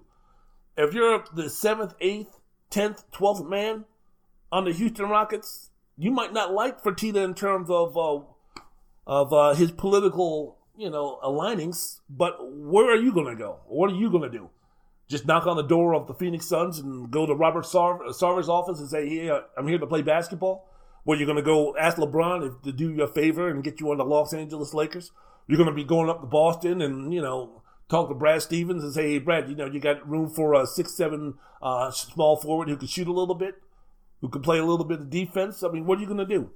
What you're going to do if you want to get that paycheck, you're going to report December 1st and go from there. Maybe you'll have a meeting with Fertitta. Maybe you'll go to the media and air your grievances and air your concerns or air your anger about the situation with Fertitta and the current piece of shit that's in the White House right now. But for the most part, if I'm Fertitta, I'm like, I'm sorry, who signs your paychecks? So I would also go ahead and talk to them and get their side of the story and get to the point where it's like, hey, look, you know what? We're not going to be hanging out. We're not going to be buddies.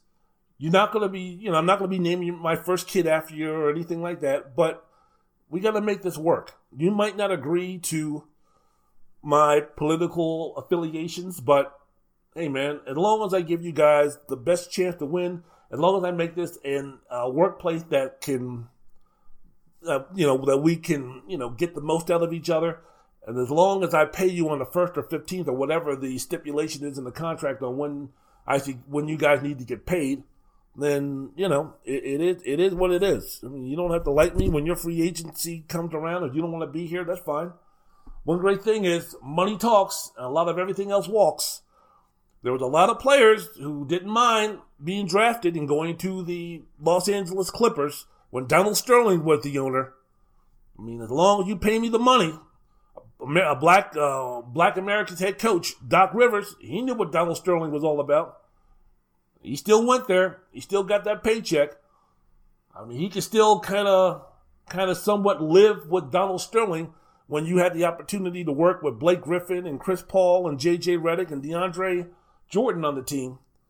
So, I don't like what Fertitta did either. But, I mean, he ain't stringing us and hanging us from trees and anything like that. So, as long as the checks don't bounce, as long as the environment you put me in is conducive to me maximizing my ability to work and be happy and put me in a good environment in that regard, I don't need to talk to you. I don't need to see you. I don't need to be friends with you. I don't need to break bread with you. So, that would be my thoughts and opinions on that. Disappointed, but hey, you know what? A paycheck's a paycheck. And there's only 32 NBA teams. And, so it is what it is. Wendell's World in Sports. I'm your host, Wendell Wallace. So glad that you could be with us.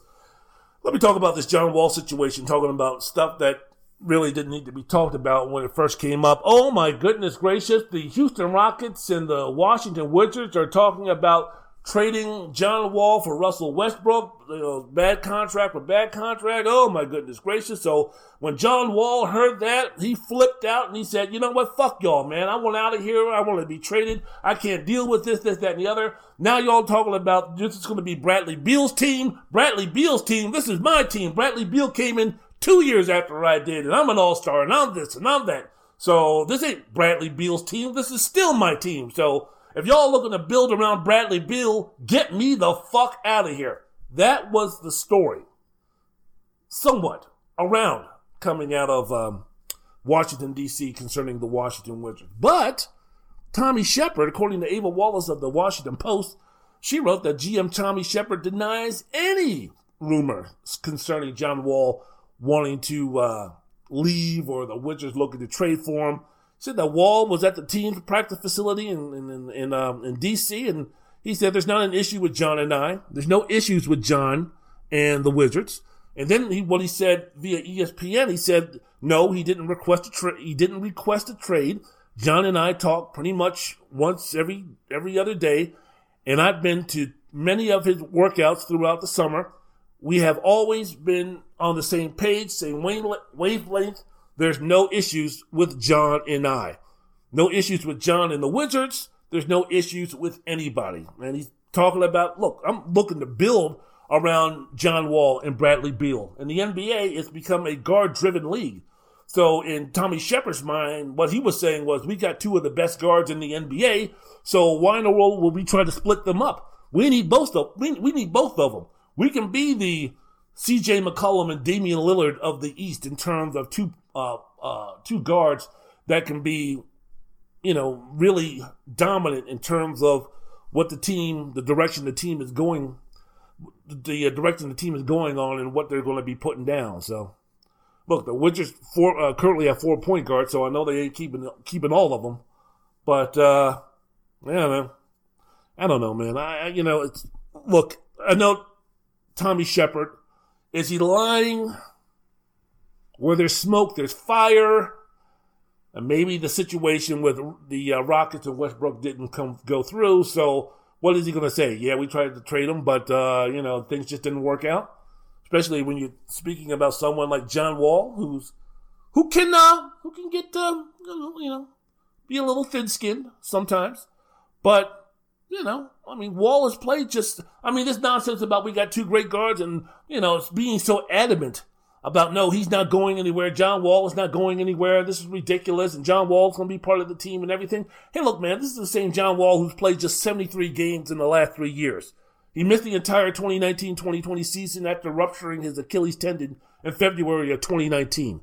He's owed thank you very much, Ernie Grunfeld. He's owed $131.5 million for the next 3 seasons, along with a 15% trade kicker. Tommy, I'm sorry, but you're being so indignant about, there's no way humanly possible that we could trade John Wall, man, you better look for ways to trade John Wall.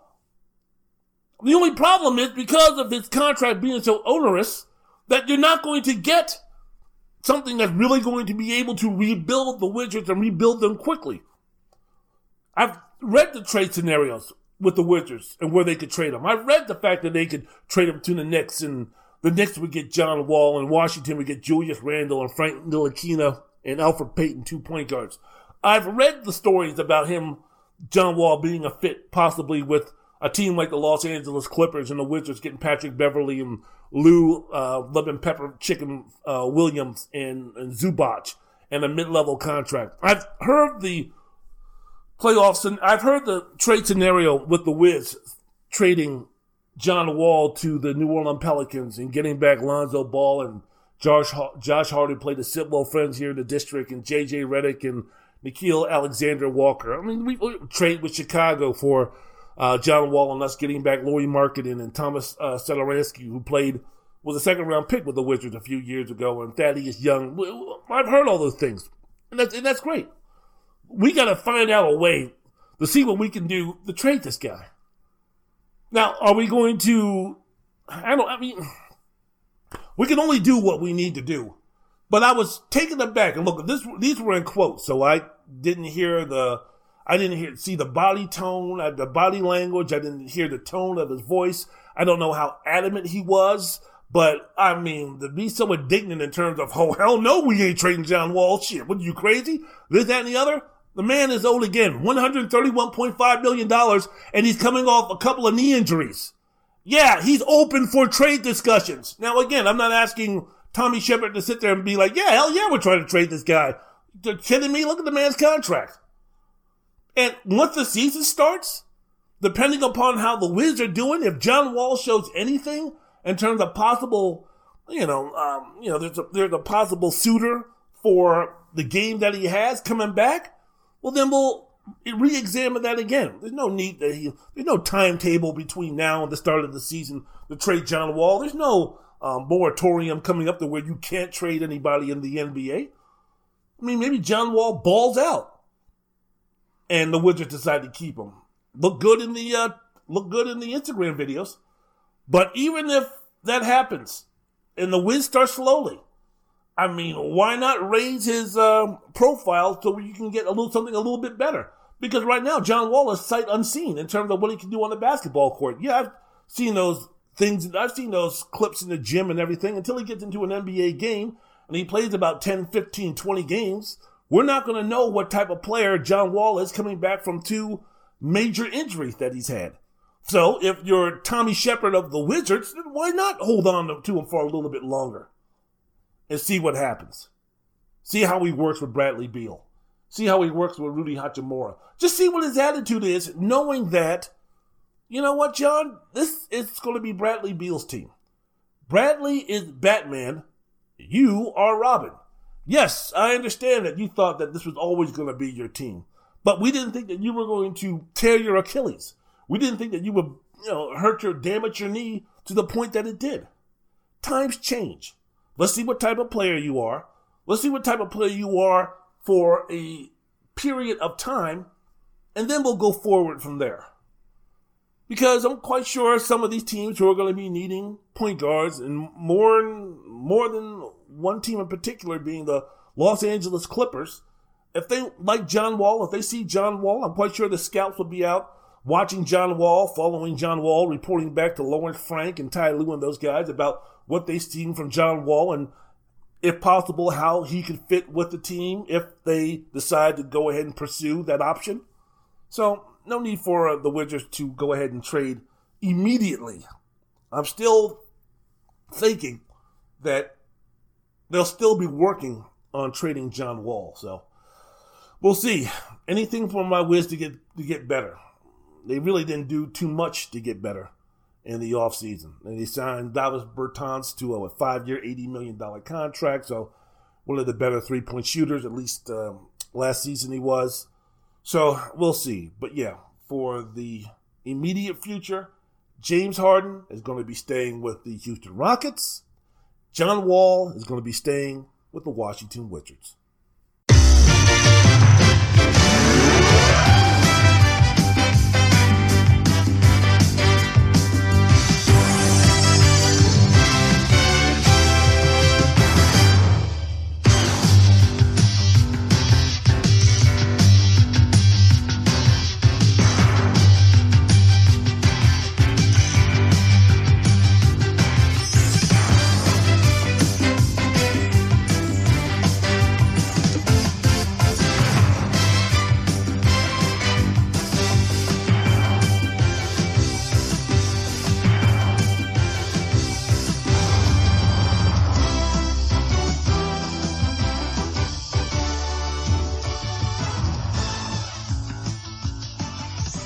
Wendell's World in Sports. I'm your host, Wendell Wallace. So glad that you could be with us. Start of happy holidays. Start of a whole bunch of Christmas and happy holidays sales and commercials and all this kind of stuff. Can't wait. Can't wait. Jeez. Yeah, I really can't wait. All right, speaking about teams that did well in free agency, NBA teams that did well in free agency, teams that did not. Let's start with teams that did well, shall we? As we wrap things up. The defending champion, Los Angeles Lakers, or should I say the defending champions, got better this offseason. Dwight Howard left, signed with the Philadelphia 76ers, and his replacement, LA signed Montrezl Harrell on a team-friendly 2-year deal worth $19 million. I wonder if Doc Rivers, leaving the Clippers and then becoming the coach of the 76ers, and Montrezl's desire to stay in LA had anything to do with it. And maybe just the culture, dealing with Paul George and some of the things that Kawhi Leonard got away with in terms of when he wanted to play, when he wanted to practice, the laissez-faire type of attitude.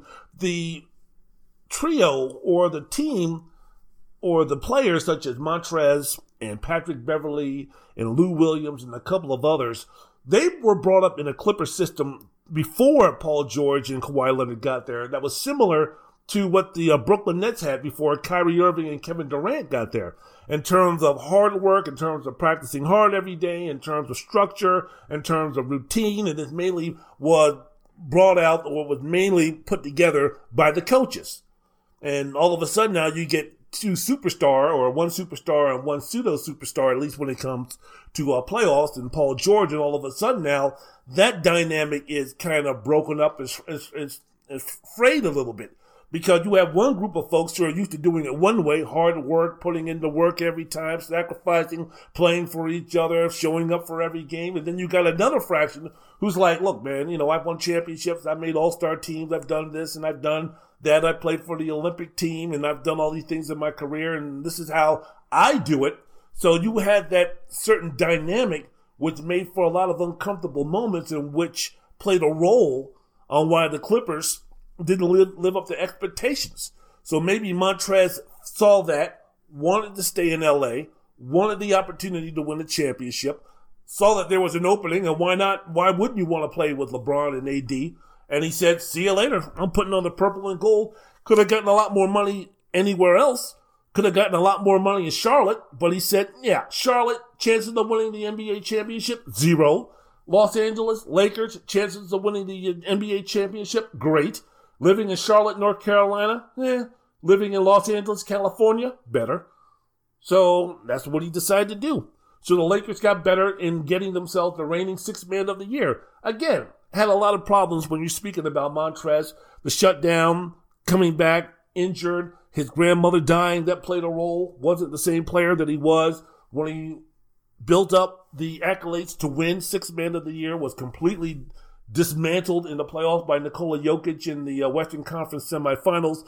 But I think moving on to the Lakers, I think that this Montrez that we're going to be seeing with the Los Angeles Lakers is going to be a lot different than the one we saw when he was playing with the Clippers in the bubble, and that's what the Lakers are hoping that they get also. So they replace Dwight Howard with Montrezl Harrell.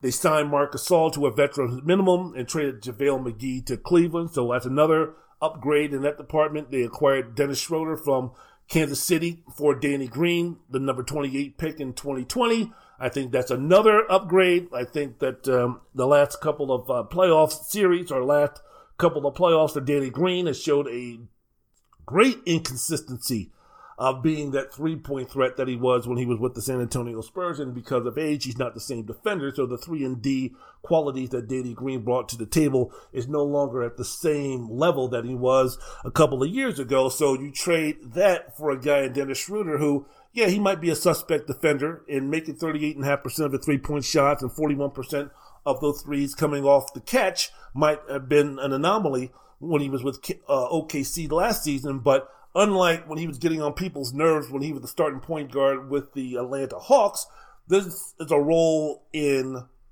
LA that is going to be similar to the one that he had in Oklahoma City, where he was one of the contenders for Sixth Man of the Year, the ability to come off the bench and be an instant scorer to put the ball in the hoop, and he could do it in so many different ways. When you're speaking about the Lakers and you're speaking about the uncertainty because of the fact that they spent so much time in the bubble, the fact that they did win a championship, and now with the quick turnaround, if I'm Laker organization, I'm Laker brass, and I'm looking at a guy, LeBron James, who's already put in over 50,000 minutes in his regular season 17-year NBA career, over 50,000 minutes, when you're speaking about a guy in Anthony Davis who has the propensity to sometimes come down with some nagging injuries that could affect his playing time and affect the amount of games that he plays. The Los Angeles Lakers, we're defending champions. We've got two of the top 10 players in the NBA. We've got arguably the greatest player in the NBA right now. Why in the world are we going to worry about the regular season? Just get us somewhere in the playoffs. I mean, hell, we don't even know when playoff time rolls around where we'll be playing these games. We don't know if we'll be playing them in a remote bubble. We don't know if we'll be playing them in front of how many people. So home court advantage and other things might not mean as much this postseason than it has in postseasons before. So look, man, whether it be the number 1 seed or whether it be the number 8 seed, if you're the Los Angeles Lakers, just get me in the playoffs, and LeBron and AD and those guys will do the rest. So, if I'm the organization, look, you come out for ring night on December 22nd, AD, LeBron, and all those guys, you come out for ring night, then you go ahead and you play the Thanksgiving Day, the Christmas Day game. Then you take some time off, and we'll see you back when we play the games on Martin Luther King Day. And then we won't see you again until maybe possibly the middle or near the beginning of February. And then we'll take it from there. That would be my deal if I'm the Lakers regarding LeBron and regarding Anthony Davis. And now with the team that you have built around him, hey, look, we know Marc Gasol is old. Marc Gasol really didn't ball out, especially against the Boston Celtics in the NBA playoffs last season. So the type of responsibility, the amount of responsibility that you can give him is going to be a lot different. He ain't that guy that was playing for the Memphis Grizzlies along with Tony Allen and Zach Randolph.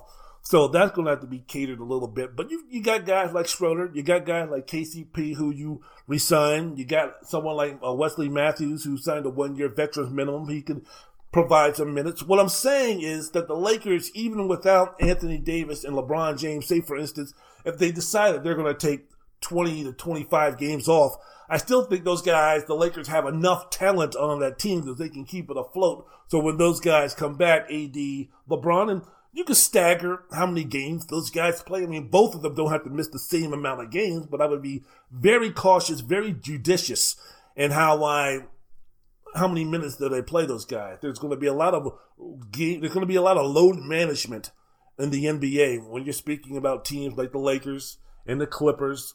Denver with Jokic and Murray, those guys are young enough to where I don't think they're going to be that affected by the short layoff. But, same thing with Boston. But, maybe a team like Miami in the Eastern Conference, something like that, you're going to start seeing a lot of guys who are going to be load managing games. So I think in terms of the depth on these teams this year is going to be more important than others to get them through what would be a shortened offseason to go ahead and play another 72 games in such a short amount of time for them to rest and recover and get better in their craft. But I think the Lakers are built to withstand that, and some of the offseason moves that they made clearly makes them a winner when it comes to the free agency and the fact that, you know what? Hey, has Houston got better? Has Utah got better? Has Denver got better? Portland has got better, but how much better have they gotten in terms of challenging the Los Angeles Lakers? So not only did the Lakers get better, their contemporaries, their opponents, their rivals didn't move the needle up as much as the Lakers did in improving their team. They're already the king of the hill. No one has usurped them in terms of the talent that they acquired in the offseason to make them the better team, at least heading into this offseason, heading into this regular season. Wendell's World in Sports. I'm your host, Wendell Wallace. So glad that you could be with us. So the Lakers had a very good offseason so far. The Portland Trailblazers, I think, had a very good offseason. I think they understood the what this season was going to be all about. So they went ahead and traded for Robert Covington from Houston, giving up Trevor Ariza, the number 16 pick in 2020, and then a heavily protected 2021 first-round pick. You know, Robert Covington, pretty decent defender, good 3-and-D shooter who could spread the floor for Damian Lillard and C.J. McCollum. Then Portland went ahead and traded for Enes Kanter and some backup minutes for Harry Giles. If you remember Harry Giles, the number 1 recruit, played 1 year at Duke, had a bad knee, got drafted by Sacramento, showed some flashes, but couldn't remain healthy on a consistent basis. So now he's picked up by the Portland Trailblazers. He'll be good, especially he can be some insurance just in case. The kid from Gonzaga, Zach Collins, he's going to miss the opening part of the season because of knee injury. So, you know, it allows the pickup of Enes Kanter, the pickup of Harry Giles allows Zach Collins to work his way back into the lineup more effectively and cautiously, and not rushing him in there. The Trailblazers also signed Carmelo Anthony, re-signed Carmelo Anthony and Rodney Hood.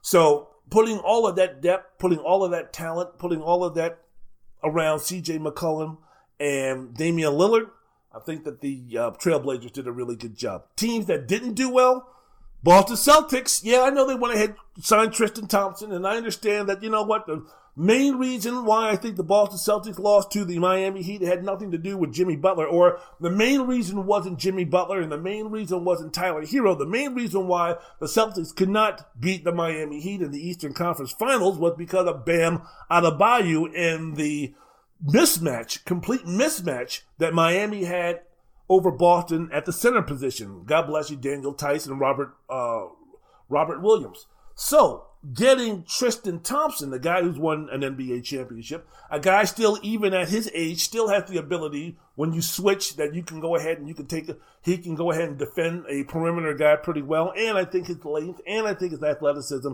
can also help you out when you're speaking about Bam Adebayo, who just signed himself a max contract. I don't think it's going to stop Bam, but he's going to do a lot better than Daniel Tice would. So I think that was an upgrade. But Gordon Hayward leaving Boston to sign with Charlotte and Boston not getting anything for him, that hurts. That sucks if you're a Boston Celtics fan. Hayward declined a $34.2 million player option and then agreed to a 4-year, $120 million deal with the Charlotte Hornets. Damn, that sucks. And really, this is the third player of consequence to lead the team without Boston getting anything back. If you think about it, Hayward left, Al Horford left the Celtics to sign with the Philadelphia 76ers and since been traded to the Oklahoma City Thunder, and Kyrie Irving, who left and went on to the Brooklyn Nets.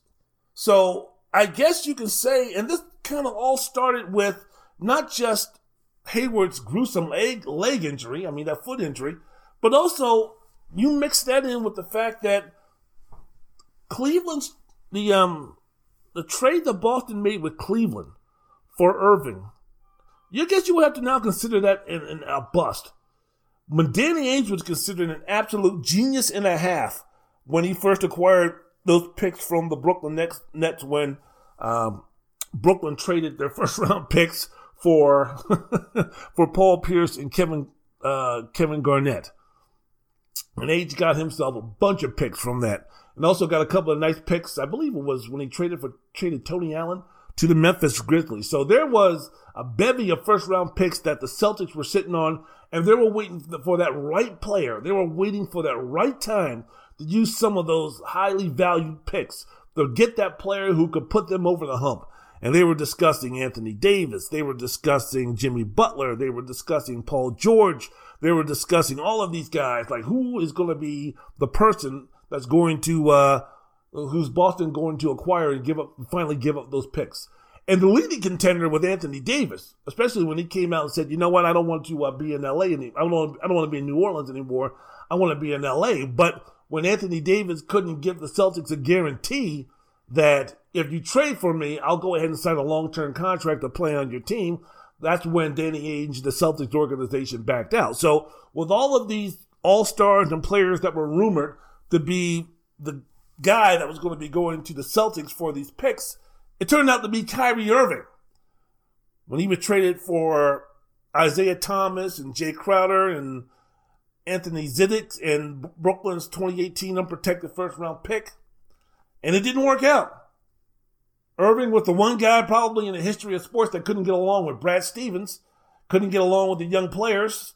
Players couldn't understand, get along with him. So you mesh that in the fact that this was supposed to be a team moving forward that was going to be Irving, Hayward, Jaylen Brown, Jason Tatum. That was going to be the team that was going to be supposed to be one of the elites in the Eastern Conference. And then you could just plug in any old center that you want to. And you would still have someone like a Jaylen Brown and some others coming off the bench and such.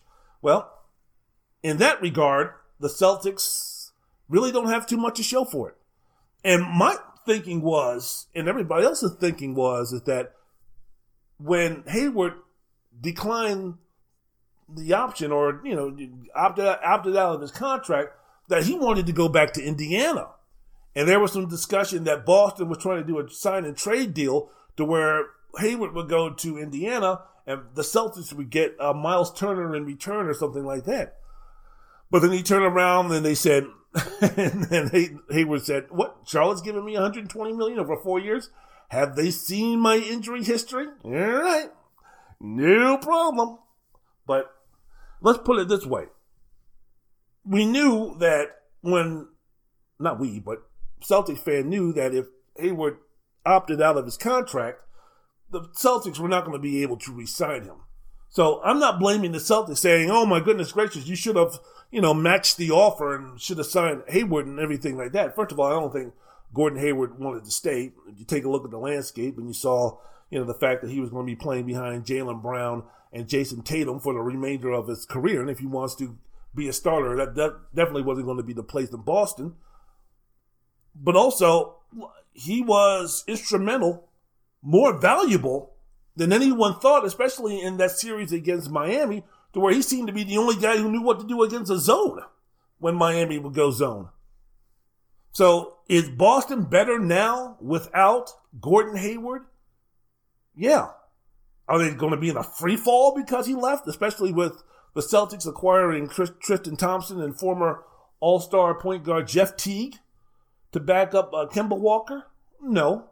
But still, the fact that they're not a team that is good today as they were yesterday or as they were when they were competing for the Eastern Conference Championship means that in this offseason, the Boston Celtics took themselves a step backwards. Wendell's World in Sports. I'm your host, Wendell Wallace. So glad that you could be with us, speaking about what's happening, speaking about what's going down in terms of trades in the NBA. How about this one? My goodness gracious. Lord have mercy, man. The Charlotte Hornets. Wow. Signing Gordon Hayward to a 4-year, $20 million contract.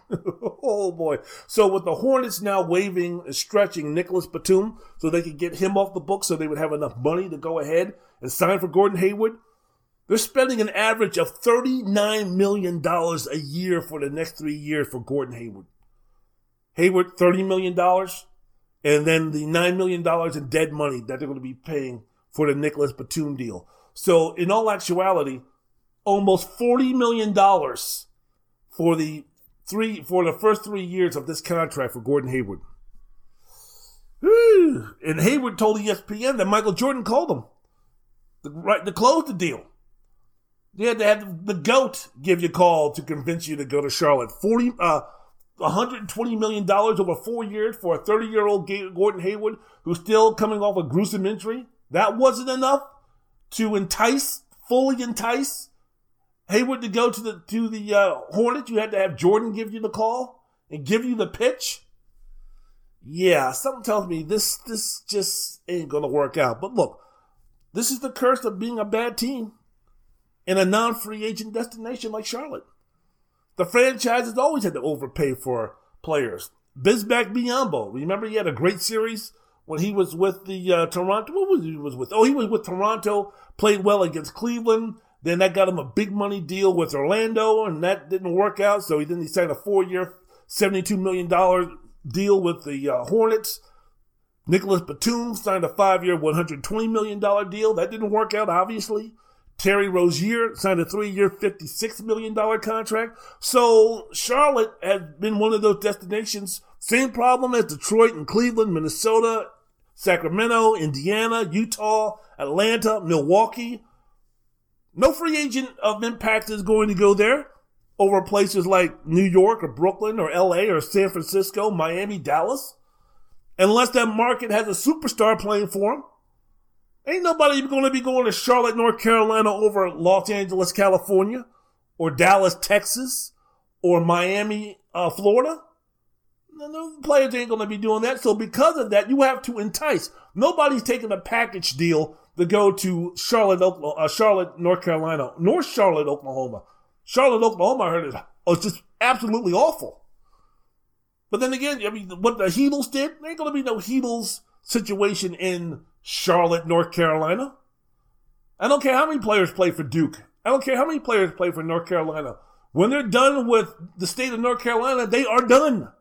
Unless they get drafted there. So because of that, because these teams know that they can't get themselves a LeBron, they can't get themselves a Kawhi, they can't get themselves a James Harden, they can't get themselves a Giannis type of player, they have to overpay to maybe hopefully get the next tier type of guy to go to their team. So a guy who might be, I don't know, a guy who on a championship team might be a 2B type of player, maybe the second, third best player on the team. They have to overpay him and pay him like a guy who's a number one, because other than that, they're not going to be going to that destination. And that's exactly what happened with Charlotte. Gordon Hayward, if everything was even, wasn't going to be interested in going to Charlotte. The only thing that put him over the top was the fact that they way overpaid for him and gave him that security. Other than that, he wasn't going to be going to Charlotte. And then what were you going to be looking at? A team of what? Devontae Graham and Miles Bridges and Frank Kaminsky. Is Kaminsky still on the team? You think Kaminsky's still on the team? But, yeah, I think Kaminsky's with Phoenix. Who else? Cody Zeller.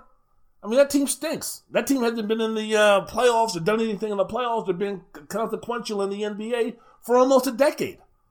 So, I mean, why not swing and miss? Jordan's a billionaire. You know, his place in Miami, it ain't going nowhere.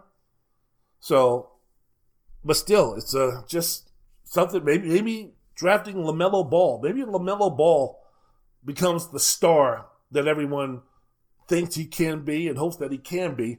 I mean, that's the type of player, especially the way that he plays. He's such a great passer that might entice a player who could really elevate the organization to go there, to think about going there. LaMarcus Aldridge, when he was a hot free agent, when he went to San Antonio, why? Not because he loved San Antonio. He was from Dallas. People were talking about, well, yeah, he can go ahead and see his kid more often. Well, I mean, you know, Dallas to San Antonio, that's not a car ride away. But the fact that he got to play in a great organization, play for a great coach, and at the time they still had Ginobili and Parker and Tim Duncan and those guys were still vying for championships, enticed Aldridge to go ahead and do that. So he eschewed going to the Los Angeles Lakers when they didn't have a plan just except to say, we're the Lakers and you get to live in Los Angeles. That was something that might have been, that was rare. But because of Tim Duncan and those guys, it enticed, at the time, one of the top free agents to go to San Antonio. When Greg Popovich retires, ain't nobody going to be going to no goddamn San Antonio. Hell, even when Greg Popovich is still there, ain't no free agent destination, no free agent of any consequence is going to be going to San Antonio, Texas. So that's the problem with being a franchise, the Charlotte Hornets. But you can't put 4 different franchises in LA. You can't put 3 different franchises in San Francisco. You can't put 7 different franchises in the New York surrounding area. You can't put 4 different franchises in the in Miami, in South Florida. So it is what it is. Wendell's World in Sports. I'm your host, Wendell Wallace. So glad that you could be with us. Speaking about the winners and losers of the NBA free agency. Here's one. What about the Denver Nuggets? A team that was very competitive. Knocked off the Clippers, came back from 3-1 to beat the Clips and beat the Utah Jazz. Jamal Murray, Nikola Jokic, 2 of the young, promising players for the future who could be superstars, MVP candidates, those type of things. Well, the Nuggets took a step backwards, similar to what happened with the Boston Celtics. Jeremy Grant, he signed with Detroit for 3 years, $60 million. That's a situation where, that's a big loss for the Nuggets. Torrey and Craig signed with Milwaukee, so they lost some of their depth with that. So we'll see how that's going to work. What in the hell are the Detroit Pistons doing, by the way? Forward and centers that the Pistons signed this offseason, they signed Jahlil Okafor, Mason Plumlee, Dwayne Dedmon, Tony Bradley, Jeremy Grant, Josh Jackson, and drafted Isaiah Stewart from Washington. And they still have Blake Griffin on the team. What in the hell? Is anybody going to bring the ball up? Is anybody going to initiate the offense? Is anybody going to defend the perimeter? Is anybody going? What in the hell is going on there? They traded Luke Kennard for what are the Pistons doing? So didn't understand that one. Overpaid for Jeremy Grant. I mean, he had a great series in the playoffs for Denver, but still giving him an average of $20 million a year, 3 years, $60 million.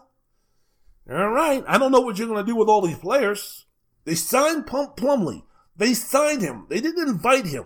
They didn't invite Jahlil. They didn't invite Dwayne Dedmon. These guys are under contract. Who's going to shoot the ball? Who's going to initiate? I don't know. And again, with Blake Griffin still on the team, are you using him as a trade chip? Are you using any of these guys as a trade chip? You can't do it with Jeremy Grant and Mason Plumlee. Isaiah Stewart, you're not going to be able to trade him. Josh Jackson, no one's going to want him. Tony Bradley, no one's going to want him. Jahlil Okafor, no one's going to want him.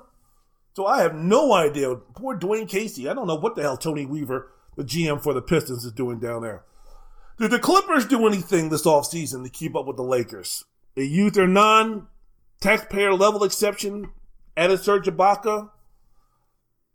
I think one of the main things with Ibaka is the fact that he was great friends. He built a great relationship with Kawhi Leonard when both of those guys were in Toronto. So I think as far as the locker room is concerned, I think it's going to bring a little bit more cohesion. I think it's going to bring a little bit more love and unity and togetherness. Ibaka is that type of player. He can still hit the corner threes. He's not the rim protector that he once was because he's not 25 years old anymore. But he's still a guy that can play down low. He's still a guy that can get you some buckets. And I think that he might not be an upgrade. I think him and Montrezl Harrell play a different type of game. Montrez is better on the pick and roll than Ibaka is, who's more of a pick and pop guy. But I think for what the Clippers lost, I think they did a good job in getting Serge Ibaka. Now with the Clippers, what the hell are you going to do in terms of getting yourself a point guard? Because who's going to play the point? It ain't going to be Paul George. It ain't going to be Patrick Beverley. It ain't going to be Lou Williams. Who exactly do you have that's going to be able to play the point? And where do you go to get somebody who can play the point for your team? Who's available out there? I mean, I would have accepted someone like a Jeff Teague, who's right now backing up Kemba Walker in Boston. Someone of that ilk, someone of that caliber, I think would have been a good get for the Los Angeles Clippers if they're just going to stand pat with the players that they have right now, with the team that they have right now. But with the Lakers doing everything that they did to improve their team, and the Clippers last season beating their chest talking about we're the new kings of LA when it comes to professional basketball, a quiet, disappointing offseason for the LA Clippers. So we'll see moving forward. But the NBA season, training camps open in 1 week. Oh, man, it's almost like you never left, but the NBA is back.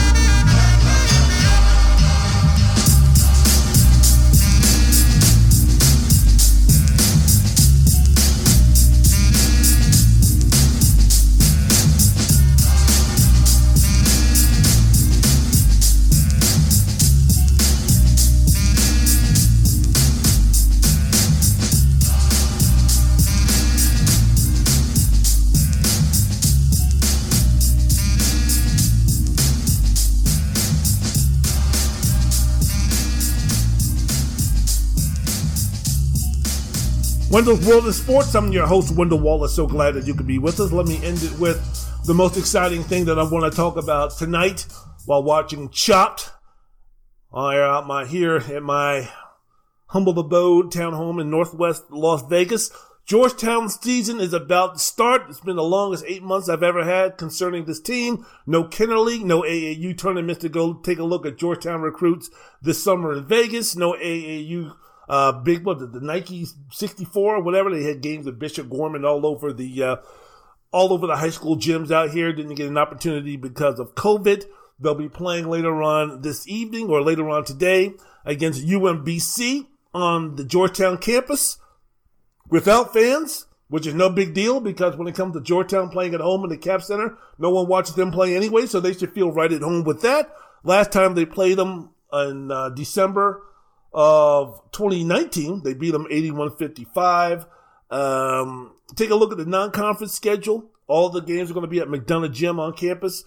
You got UMBC, then you got Navy, West Virginia, Coppin State, and then the regular season is going to begin December 11th against Villanova, where they're going to get absolutely smashed. And then their conference games are going to be after Villanova at home against Connecticut, then on the road against St. John's and Seton Hall, and then they play Syracuse. Now, they play Seton Hall on December 23rd.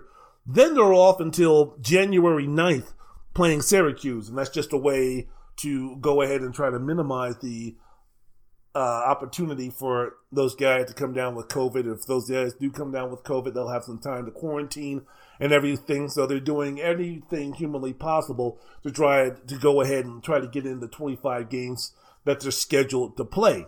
The record, when I take a look, they got UMBC, Navy. Don't know too much about Navy. West Virginia's top 15. Coppin State is from the MEAC, so that's an easy layup game for them. So coming out of the non-conference slate of games, if you take a look at Maryland, University of Maryland, Baltimore County, UMBC, then Navy, then West Virginia, then Coppin State. If I'm expecting 3-1, I think they should beat UMBC and Navy and Coppin State. They're going to lose to West Virginia, and no worse than 2-2. They might have a hiccup between Navy and UMBC, but Coppin State is going to be a win, and either one of those games between Navy and UMBC, if they go 1-1, coming out 2-2. And then you take a look at the first 4 games of the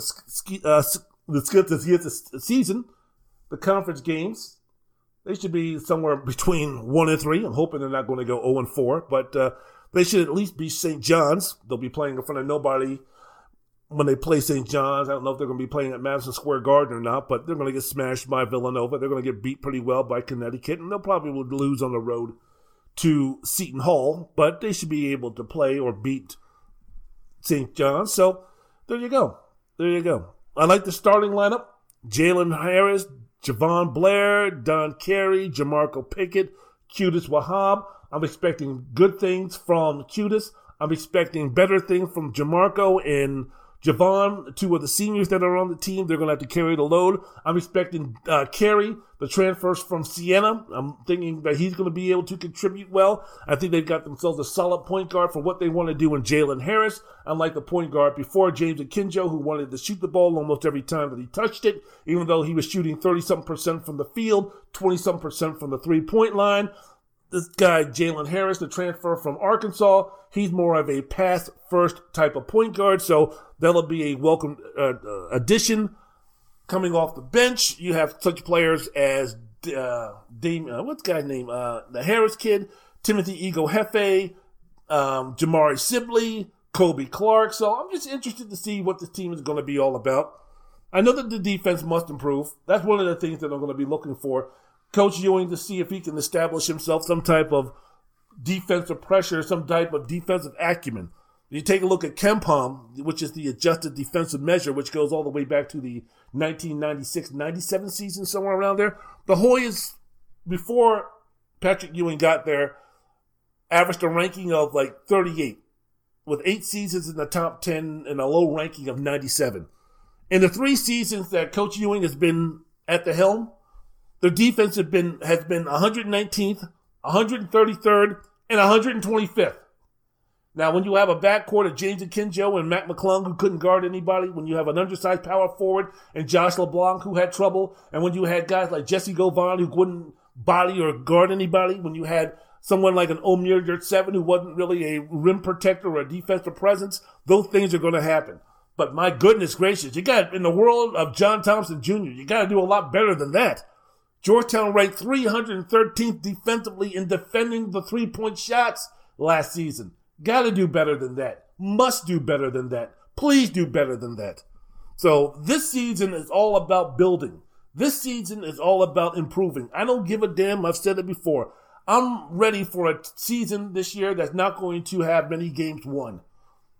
I don't think that Georgetown's going to finish at the bottom of the Big East, but I do think that they're going to be a team that's not going to win too many games. That's going to finish, best case scenario, 7th or 8th in the Big East. But here's what I want. I want to see continued development from not only Qudus Wahab, but also his backup Timothy Ego Hefe, the sophomore center. I want to see two of the freshmen at least, go ahead and improve and get better, or at least show something for the future. I don't know if that's going to be Kobe Clark. I don't know if that's going to be Jabari Sibley. I don't know who it's going to be, but I want to see somebody. Colin Holloway, I don't know who it's going to be, but I want to see someone play this season, one of the freshmen or two of the freshmen that's going to say, hey, you know what? That guy in a couple of years, that guy's going to be a stalwart. That guy has all Big East type of potential. I want to see what Don Carey can do because he's going to be on the team for another 2 years. So that's what I'm looking for. That's what I'm looking for. And I'm looking for Georgetown to be good enough to where the class of 2021, namely Ryan Mutombo and Jalen Billingsley and Tyler Beard and the athletic kid from New York, whose name I forgot right now because it's getting close to 1 a.m. and I'm really flipping tired. I want to see, I want those guys to be encouraged enough to go on campus and help turn this team around. So that's basically it. So that's my deal for the Georgetown Hoyas. So I'm just chomping at the bits to go ahead and watch them play. So that's it. I'm done. I'm out of here. Next podcast is going to be about some football. Going to be about the NFL. So until then, y'all be safe. Do the right thing, please. Wear a mask, please. Go ahead, 6 feet apart, please. No huge gatherings, please. Let's get this done. Let's get through this. The vaccine is not going to be the end all, the be all, and the vaccine ain't coming for a while for a lot of us. So please be smart. Please use common sense. Please be responsible. Please be unselfish. Please use your brain. You know what? A lot of things that people in this country don't do on a regular basis. So let's see what we can do to go ahead and get this done. All right? Thank you. Have a good one. Music.